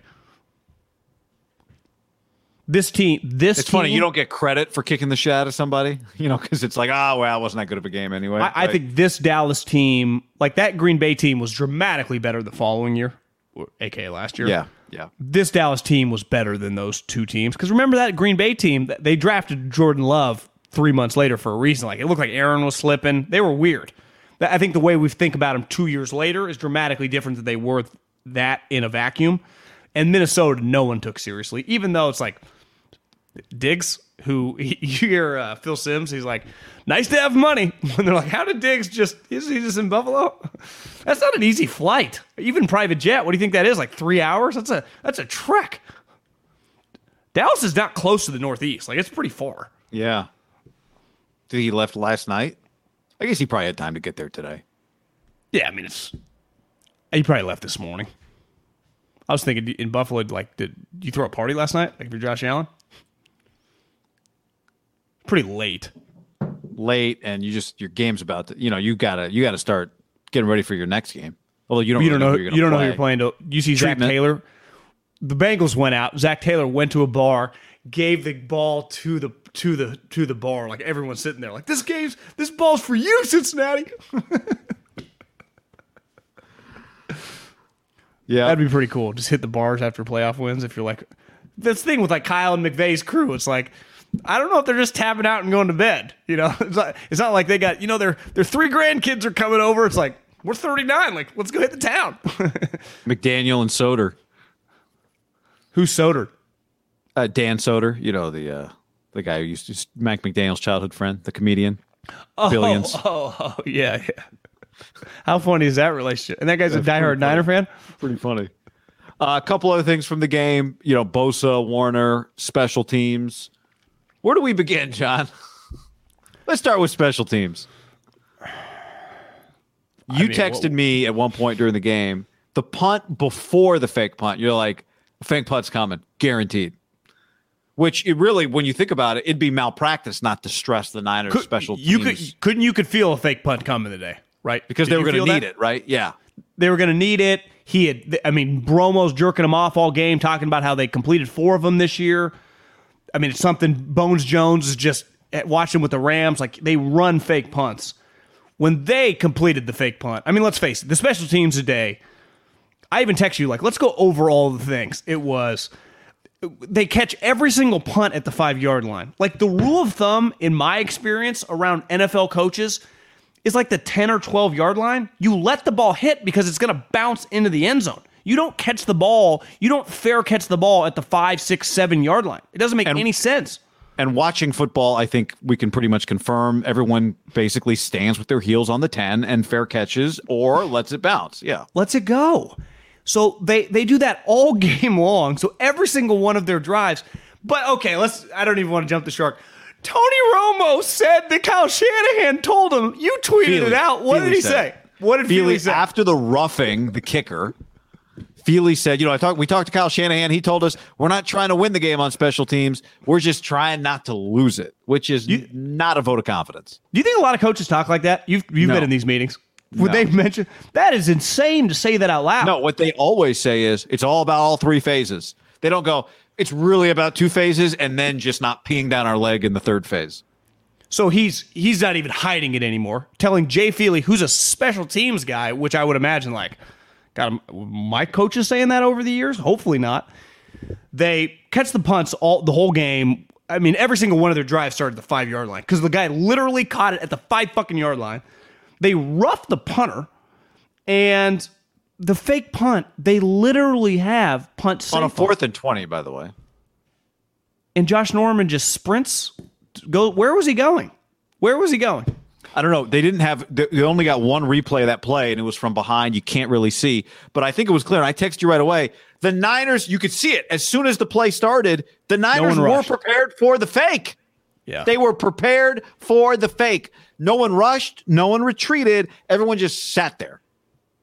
But Josh Norman was in single coverage. I don't even know who was that out there. It was a good throw by Brian Anger. Great throw. Well, I mean, the guy was open by 50. Even if he was playing as a gunner, he was 50. He was 10 yards off of the guy. I don't understand. I feel like this has gotten personal. It's obviously become a thing on social media. I had a couple people that are on other NFL teams that followed me on Twitter. Like, I'm ready for your Hightower tweet. I'm like, I'm not going to do it. Like, I'm not. When you think it's coming, that's when I stop. Like, it's now. Like, I feel like I'm kicking the dead horse here. Like, listen. This guy, Hightower's made a lot of money, so who knows? You know, he makes, I would imagine, he might make $1 million a year. It's a going rate for special teams coach. There's no way they can bring him back, right? You just watch the way yeah. Wouldn't shock me if he's still on the staff, but what would he be doing? Carrying I don't know. Boombox? There's made up. There's made up positions on every staff, so you just pay a guy, have him do something else. It's pretty crazy. You would agree, though. It's nuts how every game consistently it's like that glaring. Yeah. Because you said this after the Seattle loss in Seattle when they ran that, was it Travis Homer fake? They've become a mark on special teams. Their special teams have become part. Like if you're the Packers and you don't have something next week. They're bad on special teams too. Here's the thing about the Cowboys. Special team, and I love this about special teams coaches. They're mad scientists. They have all this time to. The crazy thing about that play is the Cowboys nailed it and then screwed it up. What were they doing? The Cowboys got greedy. They have the shot of the sideline and Bones is like, stay out there. And Romo, what were they trying to do? Get Kyle to call timeout? Romo was all over it. They were trying to get Kyle to call a timeout. And Kyle very smartly is like, okay, you guys want to run a play with Brian Anger in the slot? Go ahead. Fine. So then, all right, guys, stay out there. Then they rush him off, rush the next group on, and then they get a delay of game. So this is this is why you were lucky to be playing. McCarthy. Niners took it, but you're lucky to be playing the Cowboys today because they are not a button-down operation. They're mojo moments. They're not ready for the mojo moments. Even when they're ready for the mojo moments, it was bad. Like you said too, the kickoffs, they were clearly trying to get the 49ers to kick. They were trying to kick it off right between the 5 and the goal line, so the guys would return it. They are clearly, Hightower is the Niners mark. He's 100% the Niners mark. And it's crazy that, like, I would imagine everyone on the sideline is screaming, punt safe, punt safe. And you can say, well, fucking Josh Norman's on the players. Why always, in every single one of their units, are there several guys that don't know what to do, that have no clue? Clearly, Josh Norman's a good example. He has been benched. He is no longer playing on defense. So what have they done? Like, hey, Josh, you're grown up. This is pro sports. Like, you have to play on special teams, which for a large part of his career, he never did. He goes over these scenarios, you would think, in practice. Doesn't he tell whoever the punt returner is, Benjamin, do not catch the ball? I'll even give you a benefit of the doubt. It happens one time. The next time, bro, let it go. Does he not say anything to the players? I'm so glad Jay Feely said it. I mean, Kyle admitted it. Like, yeah, he basically said, reading between the lines on that comment, our special teams suck so much ass. I'm on the sideline because I'm the play caller as well, and I'll be honest, I don't know that much about special teams. I'm keeping my fingers crossed that it doesn't royally fuck us. When I heard that, I thought I would not try to return punts. No, I would scrap it all. I would do everything the most basic level. And I certainly possible. wouldn't try to block punts. No blocking punts. Just let them punt it away. I'd run punt safe every single time. No more trying to block punts, especially when you have a lead. God, they were up multiple scores. I just the play just popped up in my timeline. Josh Norman's playing the slant or something. I don't even know what. Like, he's going the other direction. He takes off toward like Lubbock, Texas. Where does he go? He goes at an angle. It'd be one thing, right, if he just bailed. He went at like a 45-degree angle somewhere. Like, what is he doing? But that falls back on the most basic elements of the profession. You just tell someone, like, hey, bro, do you know what you're doing on this play? We're running punt safe. You just stay next to him. Because what's a punt going to be? They're either going to run it up the middle. Our guys are ready for that. You don't have to worry about the run out here, right? You just have to worry about this one guy who might catch a pass from their punter. Not Aikman, not Romo, not Dak. The punter is going to throw it, and he just sprinted. I mean, that's the one thing I've never seen, guy, is the angle in which the guy takes off on. You wouldn't take that angle in a normal punt because you would go straight. Well, again, if it was punt coverage, he was not blocking the gunner. What was he doing? I don't know. I more likely to be the Niners special teams coordinator next year, Brad Seeley or Rich Bisaccia. I would go for Rich. Yeah, feels Rich, like Brad, Vic, Harms gets the band back together. That's got that feeling. Then I would think, there's always this Stanford Raiders. I know the Raiders have moved, but nonetheless, Stanford Raiders, Cal, Bill Musgrave's their OC, Niners. There's just this rotation of guys who are like, I got a house in a nice area. I'd love to come back. And they're just around. So I know Seeley's been out of the game for a couple of years, but I don't know who Harbaugh's short list is, but that's going to be Harbaugh has, I'm going back to the league and I'm getting the group back together written all over him. Yeah. When is Harbaugh's press conference? Wednesday? Well, remember he got in trouble, so he'll interview, T. Martin again come Tuesday, and then Harbaugh will be announced Thursday. We interviewed Charles Woodson. Actually, we interviewed Charles during the Week 17 game, just in the suite. We talked to Charles, so we're good there. Yeah, we saw the Texans win Hines Ward. We said, screw it. We'll just Wait, interview. the Texans interviewed Hines Ward? Yeah, you might have missed that yesterday. They interviewed Hines Ward. What's Hines doing? Florida Atlantic wide receiver coach, I think. I also think everyone's shitting on him. I think he's interviewing people for like other positions. Like he's just utilizing this. Yeah. I don't think he's interviewing Hines Ward to be his head coach, but I think he's utilizing this to get in front of some guys. I thought Brian Flores is the heavy favorite to be the head coach. Harbaugh, I think, is the favorite to be the Raiders head coach. Well, he's my favorite. Harbaugh's coming. I expect. Again, I'll say this: the initial report from Bruce Feldman was Harbaugh, and then the immediate thought was, is this just leverage to use for the Michigan contract extension? Which tick, tick, tick, tick, tick. He still doesn't. Chip Kelly signed an extension. Jim Harbaugh still doesn't have an extension. Chip's back. Yeah, Jim has not signed an extension yet. So if he's using the Raiders for leverage, which has been done before, he hasn't done it yet. Nick Bosa, Fred Warner, that'll be big stories this week. Obviously, huge, massive stories this week. I think the same way we said you can't beat the Cowboys without Trent Williams, you cannot beat the Packers without probably both those guys. Certainly, I would say without both of them. You need Bosa and Fred Warner to go win in Green Bay. I think clearly they avoided disaster with Fred Warner because, like we said earlier, when he was laying on the field, which at least the video pain. shot they had with him in pain, it looked like he was gripping his knee, and I think everyone thought 12 months, he's gone. I'm just thinking, guy, this is middle of January. I'm starting doing the math. I'm like, holy shit, see ya. But to me, the Bosa thing, he got rocked. I mean, he got hit hard. Who knows? These you have no clue. Fred, I think will have some idea. They didn't show him coming off the field. They definitely showed him walking behind the sideline. Clearly, he got a concussion and he couldn't pass, and they didn't let him come back out. But now it's just can he clear before? Because if he clears, he'll play. If he can't, he won't. And their D-line's good. With him, they're very good. I don't. Whatever. It's just I'm probably making a point just to make a point. I mean, maybe it matters if you play Saturday or Sunday. In this case, ideally, given you got two of your star players on defense, you'd like to play Sunday, right? Not play on a short week if you're the Niners. But feels like they're going to play Saturday night, even though I want them to play Sunday. Well, why do you think that?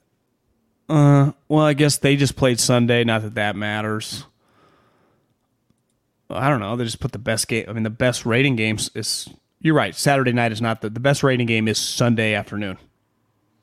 And the games this week are at 12 and 3:30. So you could easily just put them at Fox at 12 o'clock, couldn't you, with Buck and Aikman? Wouldn't you just go Chiefs-Bills Saturday night? Yeah. So you'd go Bengals Titans Saturday afternoon.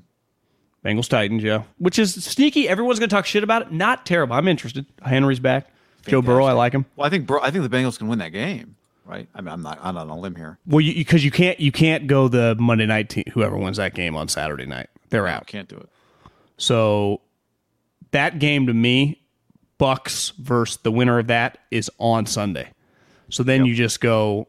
It's just. So do they usually try games. to mix NFC and AFC? We were talking about. I feel like they do, but I don't think it mattered. They didn't this week, so. Yeah, but there's more games this week. Feels like they would want Packers Niners Sunday afternoon. That's what it feels like, right? Yeah. That is the play. Would that be the biggest rating game? Yes. Even though I think Bills Chiefs is going to be big. Bills Chiefs would be big. I don't want it Saturday night. I'm a little nervous that it's going to be Saturday night. Yeah. Listen to the chat, guys. Has it already been scheduled? What is going on here? Bills at Chiefs. Is this a prediction from JJ? Bills at KC Sunday night. LA, Arizona, Tampa Bay Sunday. I know you can't put the Rams or Cards on Saturday. That much we know. Yeah, we don't know. But why wouldn't? I guess the question is, historically, it would make sense before your conference championship game for both teams to play the week before on the same day. But it feels to me like normally it's the opposite, that you get one AFC, one NFC game on Saturday and the same on Sunday. Okay, those were predictions. You got a basketball game Saturday night?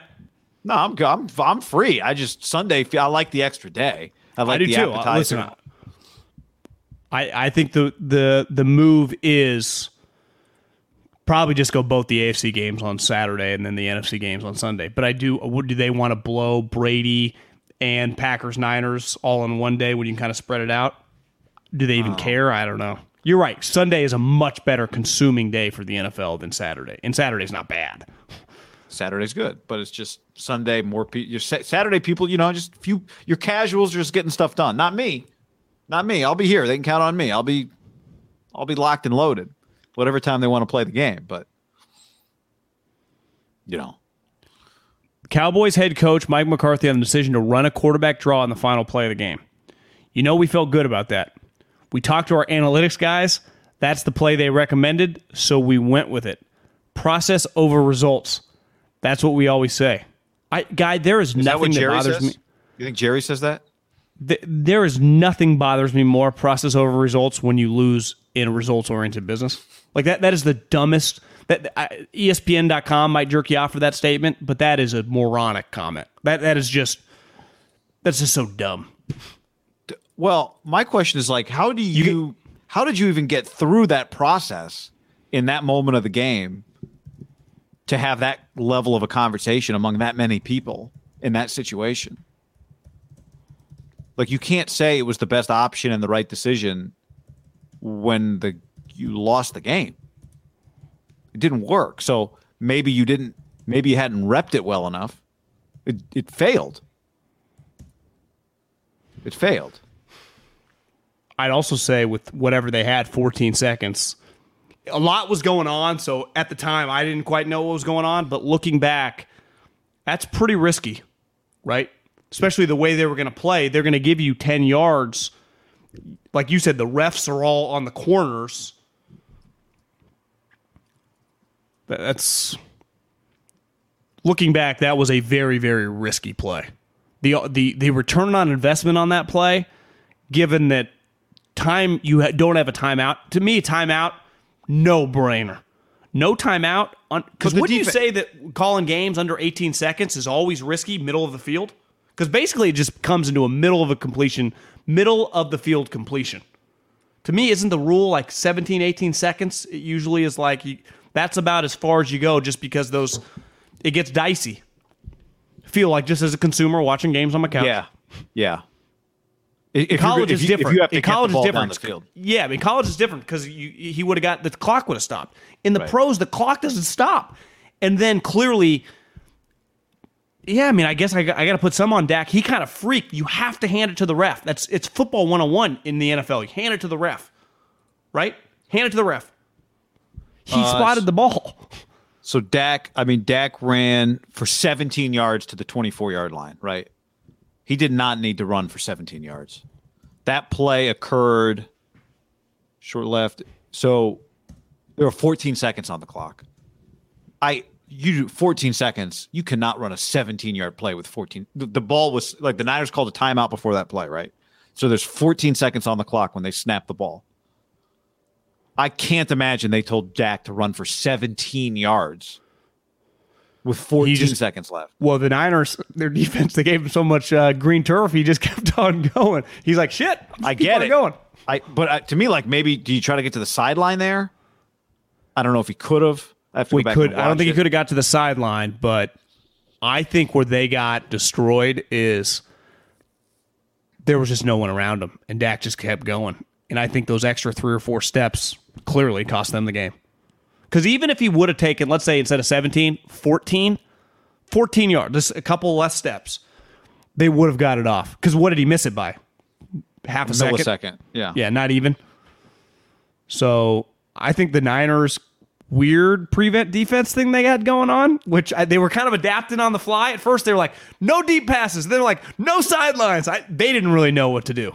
It's pretty clear. It's not like they had George Seifert calling their defenses. That one was like, are we sure we want to be doing this? Do it again. Change it up. They changed their prevent defense mid-drive. I've never seen that. Because they didn't do pressures. They just changed the defense, but it was all prevent. It's like football coaches have figured just about everything out except for how to end a football game. Coaches know how to get leads. Coaches know how to play from behind. I don't think the sport has figured out how to end a game. Just how to end it. Like trying to leave a party and you're saying bye to 17 people. The next thing you know, you've been there for another 45 minutes. I hate that. The football people don't know how to leave. How do I escape? You got constantly. You see it. We saw it today. We saw it last week. You see it all the time. All right, we've got the ball. They have 3 timeouts. We're trying to end the game. We're trying to win the game, but we're trying to get them to use their timeouts. And you play a complete different sport with like 2 minutes and 40 seconds left in a game where you're just playing the clock. It's a different sport than you play the rest of the game where you're trying to get yards. Now you're kind of trying to get yards, but you're also trying to get them to use their timeouts. But the math, like these run players are going to take like 4 seconds off the clock, and then they're going to call a timeout. And we're just accepting that we're going to give them the ball back with whatever the time is, right? So they don't know how to. People don't quite know what to do there. Like even Kyle ran a sweet play on 3rd and 10 with Debo, but there's no. The way the Rams did it last week was, obviously cost them. And then the prevent defense thing is like nobody knows what to do. Nobody, the earth has not, we have put people on the moon. We cannot figure out how to play defense at the end of the game. To the point that, like you said, we don't even blame defensive coordinators for doing it. Like, yeah, just give it 15, give another 15, get it. Like the field is 300 yards long. The field, they got like 80 yards to go. There's just 15 yards, stop the clock, 15, stop the clock, 15, stop the clock. And that's where I go back to the Cowboys. Might have been a fake quote. Might have got duped, but still. What? By what? Just that the process over results. I'm not sure that he said that. Okay, but nonetheless, I mean, yeah, it doesn't change my point, which is that again, we don't even blame coaches for not knowing how to do it because it is really challenging. But it's like you'll get the way you play the game, the whole game, you stop doing it. You held this team to what they have 7 points at halftime. Yeah, right. One of the most explosive offenses. One of the most explosive offense. Now I get it because what happens to you when you play normal defense? You might get beat over the top with a bomb. It's happened to the Niners. Guy, they had 7 points midway through the fourth quarter. Yeah, they were not scoring any. They were not doing anything until Jimmy threw that pick. They were not. I'm not blaming D'Amico. I'm just not.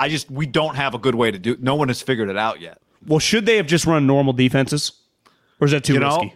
I think it's pretty risky given the proclivity to give up a one-on-one bomb. I knew this.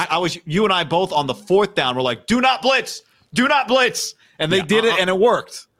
I think it's different than going prevent defense with $1:40 left, even if you got to go 70. They had 30 seconds left, no timeouts. So you're just thinking like it's impossible. Like and then Romo's like, well, if they just get 10 yards every 4 seconds, you start doing the math. You're like, God, they're just. Then they start getting like back-to-back 10 yards. You're like, start doing the math. You're like, maybe they can't. What? No. And then that's why I think he had to adapt because I do think it was the right play based on the time. They had to go the entire field. They needed a touchdown and they had no timeouts. Where I think they've screwed up is you got to keep them in bounds. 25-yard play does not kill you if you tackle them in bounds.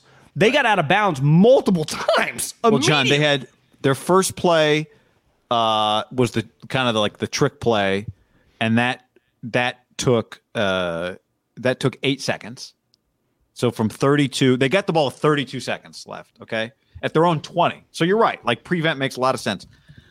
They run the trick play for 9 yards, 8 seconds. Then they go Tony Pollard for 10 yards to midfield. That play took 6 seconds. Then they go Schultz for 9 yards. That play took 4 seconds. So like the plays were getting faster. And then the Dak play. So the Dak play was the longest play of the whole drive. It took up the most time of the whole drive was the run. But it kept him in bounds. Because it kept him in bounds, yeah. That's where, to me, that the drive, why everyone was about to have a heart attack, or as I on several text threads, I think I'm going to have an ulcer, is because you just have to keep them in bounds. You could have given up a 30-yard play, but it was like, are they just going to let these guys just get 15 yards and go out of bounds, or 12 yards and get out of bounds? Like, that was kind of crazy. Wasn't even anyone close to him. That was one of the when they lined up. I've never. They looked like ushers at a wedding. Like, why is everybody lined up down the side? They freaked out mid-drive. They were discombobulated for sure. And maybe their discombobulation, if that's a word, threw off the Cowboys. Well, this is what I was going to say is the good news with Dallas.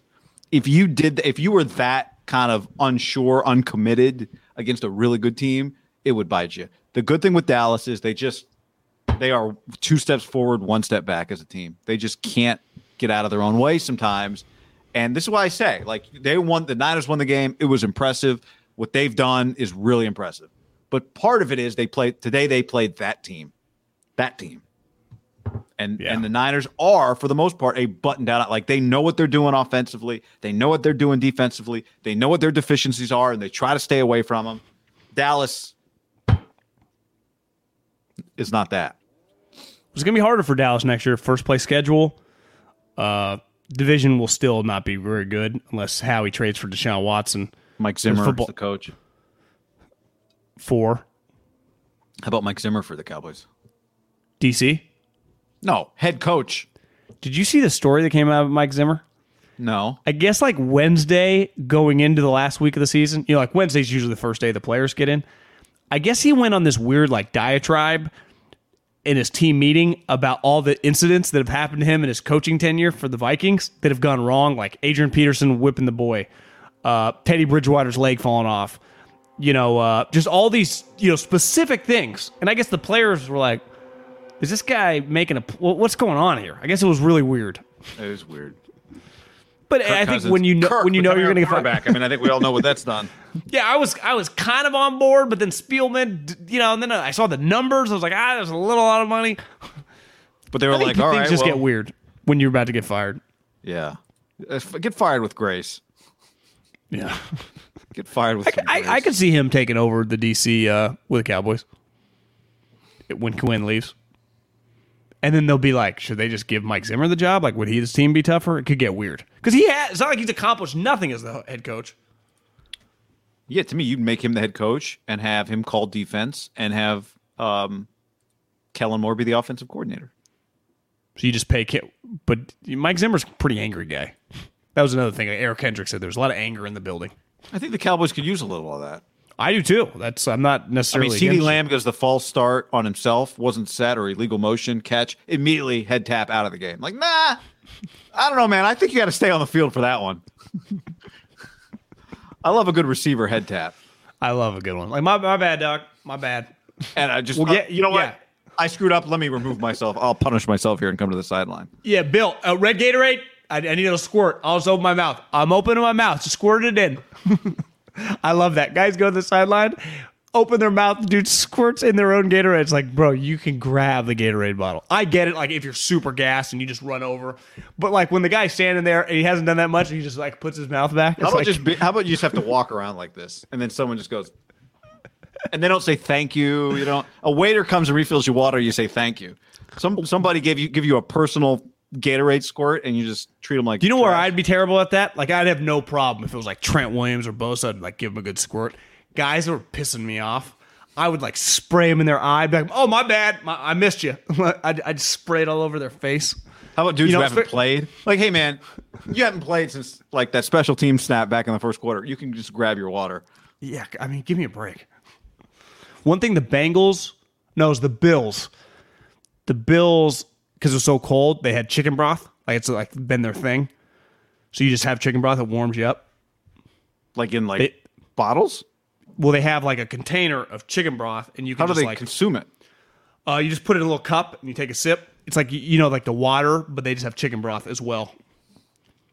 Got salt cold in it. Put salt. Did you see the viral video of Mac, like Josh trying to break down a play?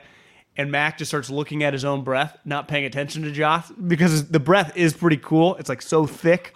I don't even have to smoke. Yeah. I'll give Mac some credit. He it wasn't his fault. I mean, I think people on Twitter, I forwarded you the tweet that it was the perfect offensive game. They did not fumble. They did not turn the ball over. They did not punt. They scored touchdowns on every single drive. That's pretty incredible. In the freezing cold. Yeah. Domination. He was the kid from Fireball. I saw some Fresno State people we follow like, how did Tim DeRuyter? He wanted to walk on. Tim DeRuyter would not let Josh Allen, not a scholarship, walk on. All he wanted to do was walk. And there's nothing like that, like when you miss on a player. Yeah. He just wanted to walk on. It's easy to play that game because he wasn't even that great at Wyoming, But you would like to have that guy on your on your walls now, right? I mean, scoring 47 on the Patriots in the playoffs is a pretty, like, in the list of accomplishments. He looked fucking dumb. He looked like a player you would create in a video game. He was, and that's kind of is, right? Even if he wins a Super Bowl or whatever, he might not ever play a game that good. I mean, he was at one point in time. I looked up 308, 5 touchdowns, no picks. Say that again. 21-25, 308, 5 touchdowns, no picks. There was a lot of like, this is for 20 years of ass whoopings. And it was the one thing I think that even today, the Cowboy Stadium was cool. I would really say the Bills. I think the Chiefs had it those first couple years of Mahomes. It's still really cool as games going on now, but there's something special when it first happens. That was their first home playoff game with fans. Like last year, they got 6,500 people. Like it felt like a religious experience for the group. The Jill Kelly, I follow her, Jim Kelly's daughter. She tweeted a photo on Friday night. It was basically the 30 for 30, the whole group. It was like Thurman Thomas, Steve Tasker, Bruce Smith, Jim Kelly, and it clearly a bunch of other guys from the team. And it was like, this is sweet. This is really cool. And they were all there. I saw, what's his name that's on Good Morning Football with Peter Schrager was like, tweeted out a photo. He's like, I just took a whiskey shot with Jim Kelly in a 30-point blowout against the New England Patriots with the Buffalo Bills. This is the coolest moment of my life. Basically, like, is this real life? And there is just, it felt like you're watching LSU or Michigan. It's just, this meant a lot to these people. Didn't you feel that way watching the Bengals too? A little bit, but there's even a higher level with the Bills. I agree with that. The Bills, because think about their fans. They lost 4 Super Bowls. Was it 4? 4. Yeah, 4. 4. They lost 4 Super Bowls. You know how fans argue and they're like, "Oh, we're better than you now." Yeah, but we still have 86. They lost 4 Super Bowls in a row. That's pretty nuts. I mean, from a fan pain standpoint. And then on top of that, they've been, like, to your point, the Bengals this is fresh for them. Like, they're just, where they are right now, it's already a win. For the Bills, they're in the window. They've paid Josh. Like, it is now. They've been good for a couple years. They've been good for several years now. Yeah. So it is now. But the Bengal-Raider game was... See, betting the under and rooting for the under can be exhilarating, John. It's not... To me, it's heart-pounding, though. The difference for the Bengals, by about year 2.5, you realize you had something sweet with Josh, but he was a work in progress. I'd say pretty immediately the Bengals fans, even before he got injured last year, were like, we are on a rocket ship with this kid. Yeah. He's awesome. If I was a little, if you were a 10-year-old kid right now watching football, it'd be hard to pick like a favorite player. I think I would be like a huge fan of like 5 guys. Herbert. Maybe that's just how kids are. But like Burrow's now the thing. Debo just cool name. He'd be one of them. Everyone would love Debo. But like, what quarterback would you choose? It'd be like, I love Joe Burrow. Then you watch Josh Allen, throws 5 touchdowns in the cold. Like, I know. This guy's as a kid, from California, from here. As a kid, I loved the Bengals because of the uniforms. It might be Burrow. I mean, or Herbert. Their uniforms are cool. You're right. Lamar.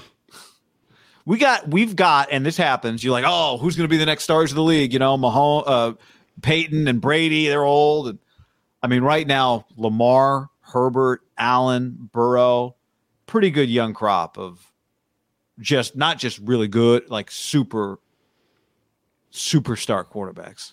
Superstar. And Jamar Chase and him, like an immediate fan. What did you think?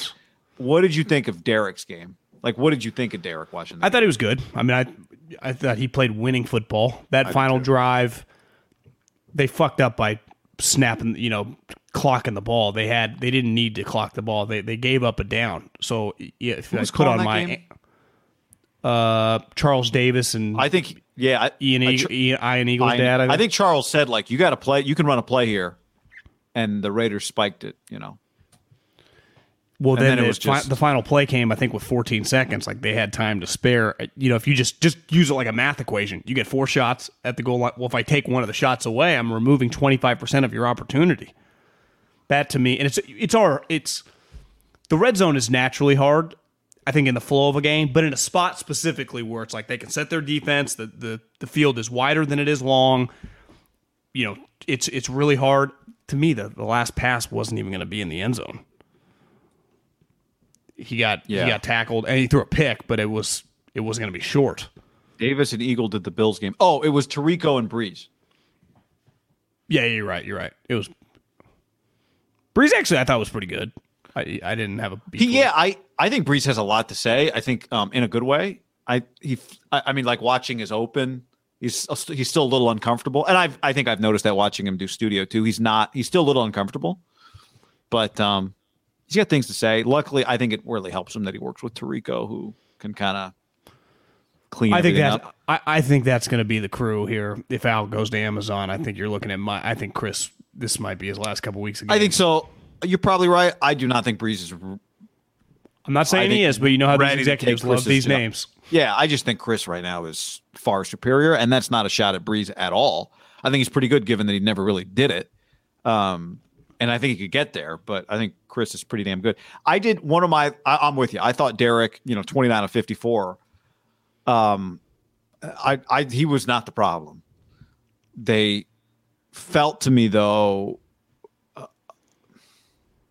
I don't want the other guy's better. He's just a better player. Yeah, no, but I think you said it well. Like Derek played winning football. I think for the most part.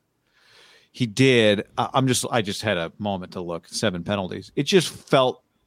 What is, and this is why I think they got to go to Harbaugh, and they just don't have. There's not like their defense actually has. You give them a lot of credit. Think about how bad they were on defense not that long, like last year.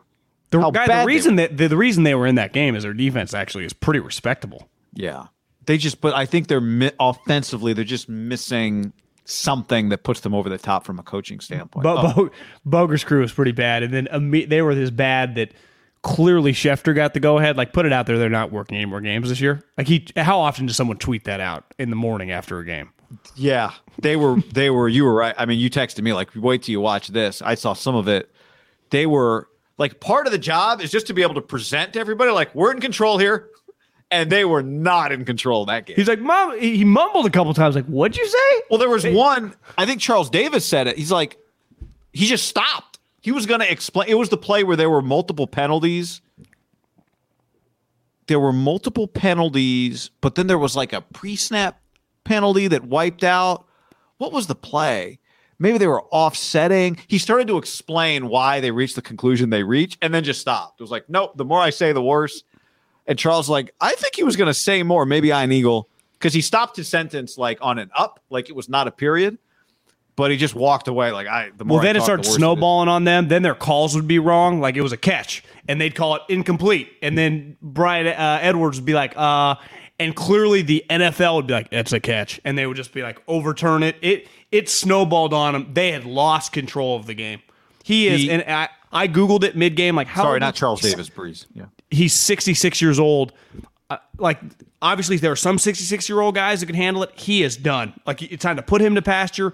It's over for that guy. It's done. You cannot run him out in NFL playoff games. Tirico was really explaining. He's like, when you see these guys, and it was a great point by Tirico, when you see these guys like all just kind of, they weren't talking to each other. They're just talking. Like, now they can talk to one another in that. But you're right. They're talking to the league. And the league, there's always these rules like with officiating. Like, if a play's not reviewable, but there's an egregious error, they always have that in the like rule book somewhere. We can step in and correct an egregious error.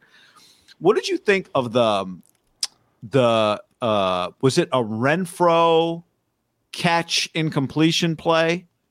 It was right. To me, it was the right call. I agree. It was the right call in that he didn't complete the catch by like the rule.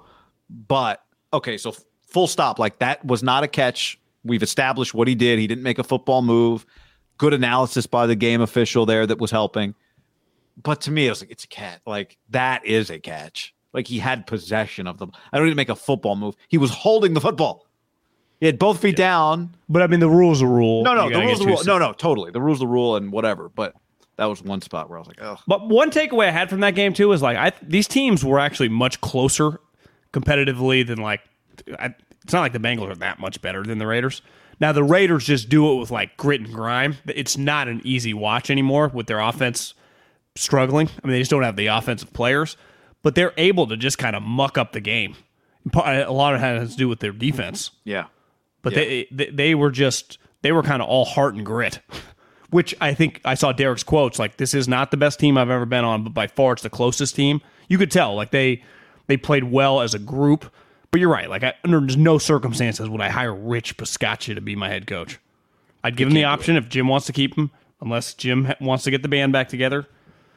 I think Jim Harbaugh is going to be the next head coach, and I think that's going to be a really big deal for the Raiders. Yeah, and I do too. And I think, I don't like using the word deserve, but I used it last week. I'll use it again. I mean, Rich Bisaccia deserves to be the special teams coach for the Raiders, and I don't think it'd be a hard sell. I mean, obviously, I think it'd be good for the organization. It'd be good for the locker room. It'd be good for Harbaugh. It'd be good for everybody for him to still be on the team. But and I think he deserves it. He deserves an extension. I mean, he did a very good job this year with them. But I think they're just missing a little you know what they miss? They missed Gruden's offense. They missed some of that on offense. And I think I saw some people saying that at the end of the game they missed John. Like that was pretty egregious to snap the ball. Or, I mean, to just give up a down. That was crazy. It wasn't 10 seconds. It was 30. What are you guys doing? Yeah. And I would imagine he's being told in the ear, like, snap the ball. I'm going to give them the benefit of Derek the benefit of the doubt on that. Like, snap the ball or, spike the ball. 100% they're telling him that. Right. And it was a major error, especially at the 10-yard line. It'd be one thing at the 5, 10 it's not easy to score second and goal at the 10. No. Want to go watch second half of this game? Yeah. And have we hit anything else we need to mention? I mean, we'll be back this week. I don't. Well, we'll talk about what our schedule will be this week in terms of. We did a couple YouTube only shows last week. We'll probably continue that this week. But it's a big week. Everyone's talking. Let's keep the train rolling, guy. Should we come back Monday night after Rams Cardinals? Maybe. We'll see. All right, we'll discuss that. We'll offline that conversation. Let's just do it like we did last week, like 3 or 4 o'clock. A pre-gamer? Yeah, we could do that. But not just go live at like 3:30 or something. All right, everybody. Thanks for hanging with us. Share it with your friends. Whatever they like. Hopefully, we can be here for everybody. We will be. And holler at your boys. Have a great week, everybody. Save big on brunch for mom, all in the Kroger app. Get 16-ounce packs of flavorful Angus 90% lean ground sirloin for $4.99 each with a digital coupon. Then buy 2, get 2 free on 12 packs of delicious Coca-Cola, Pepsi, or 7-Up, all with your card. Shop these deals at your local Kroger today, or tap the screen now to download the Kroger app to save big today. Kroger, fresh for everyone. Prices and product availability subject to change. Restrictions apply. See site for details.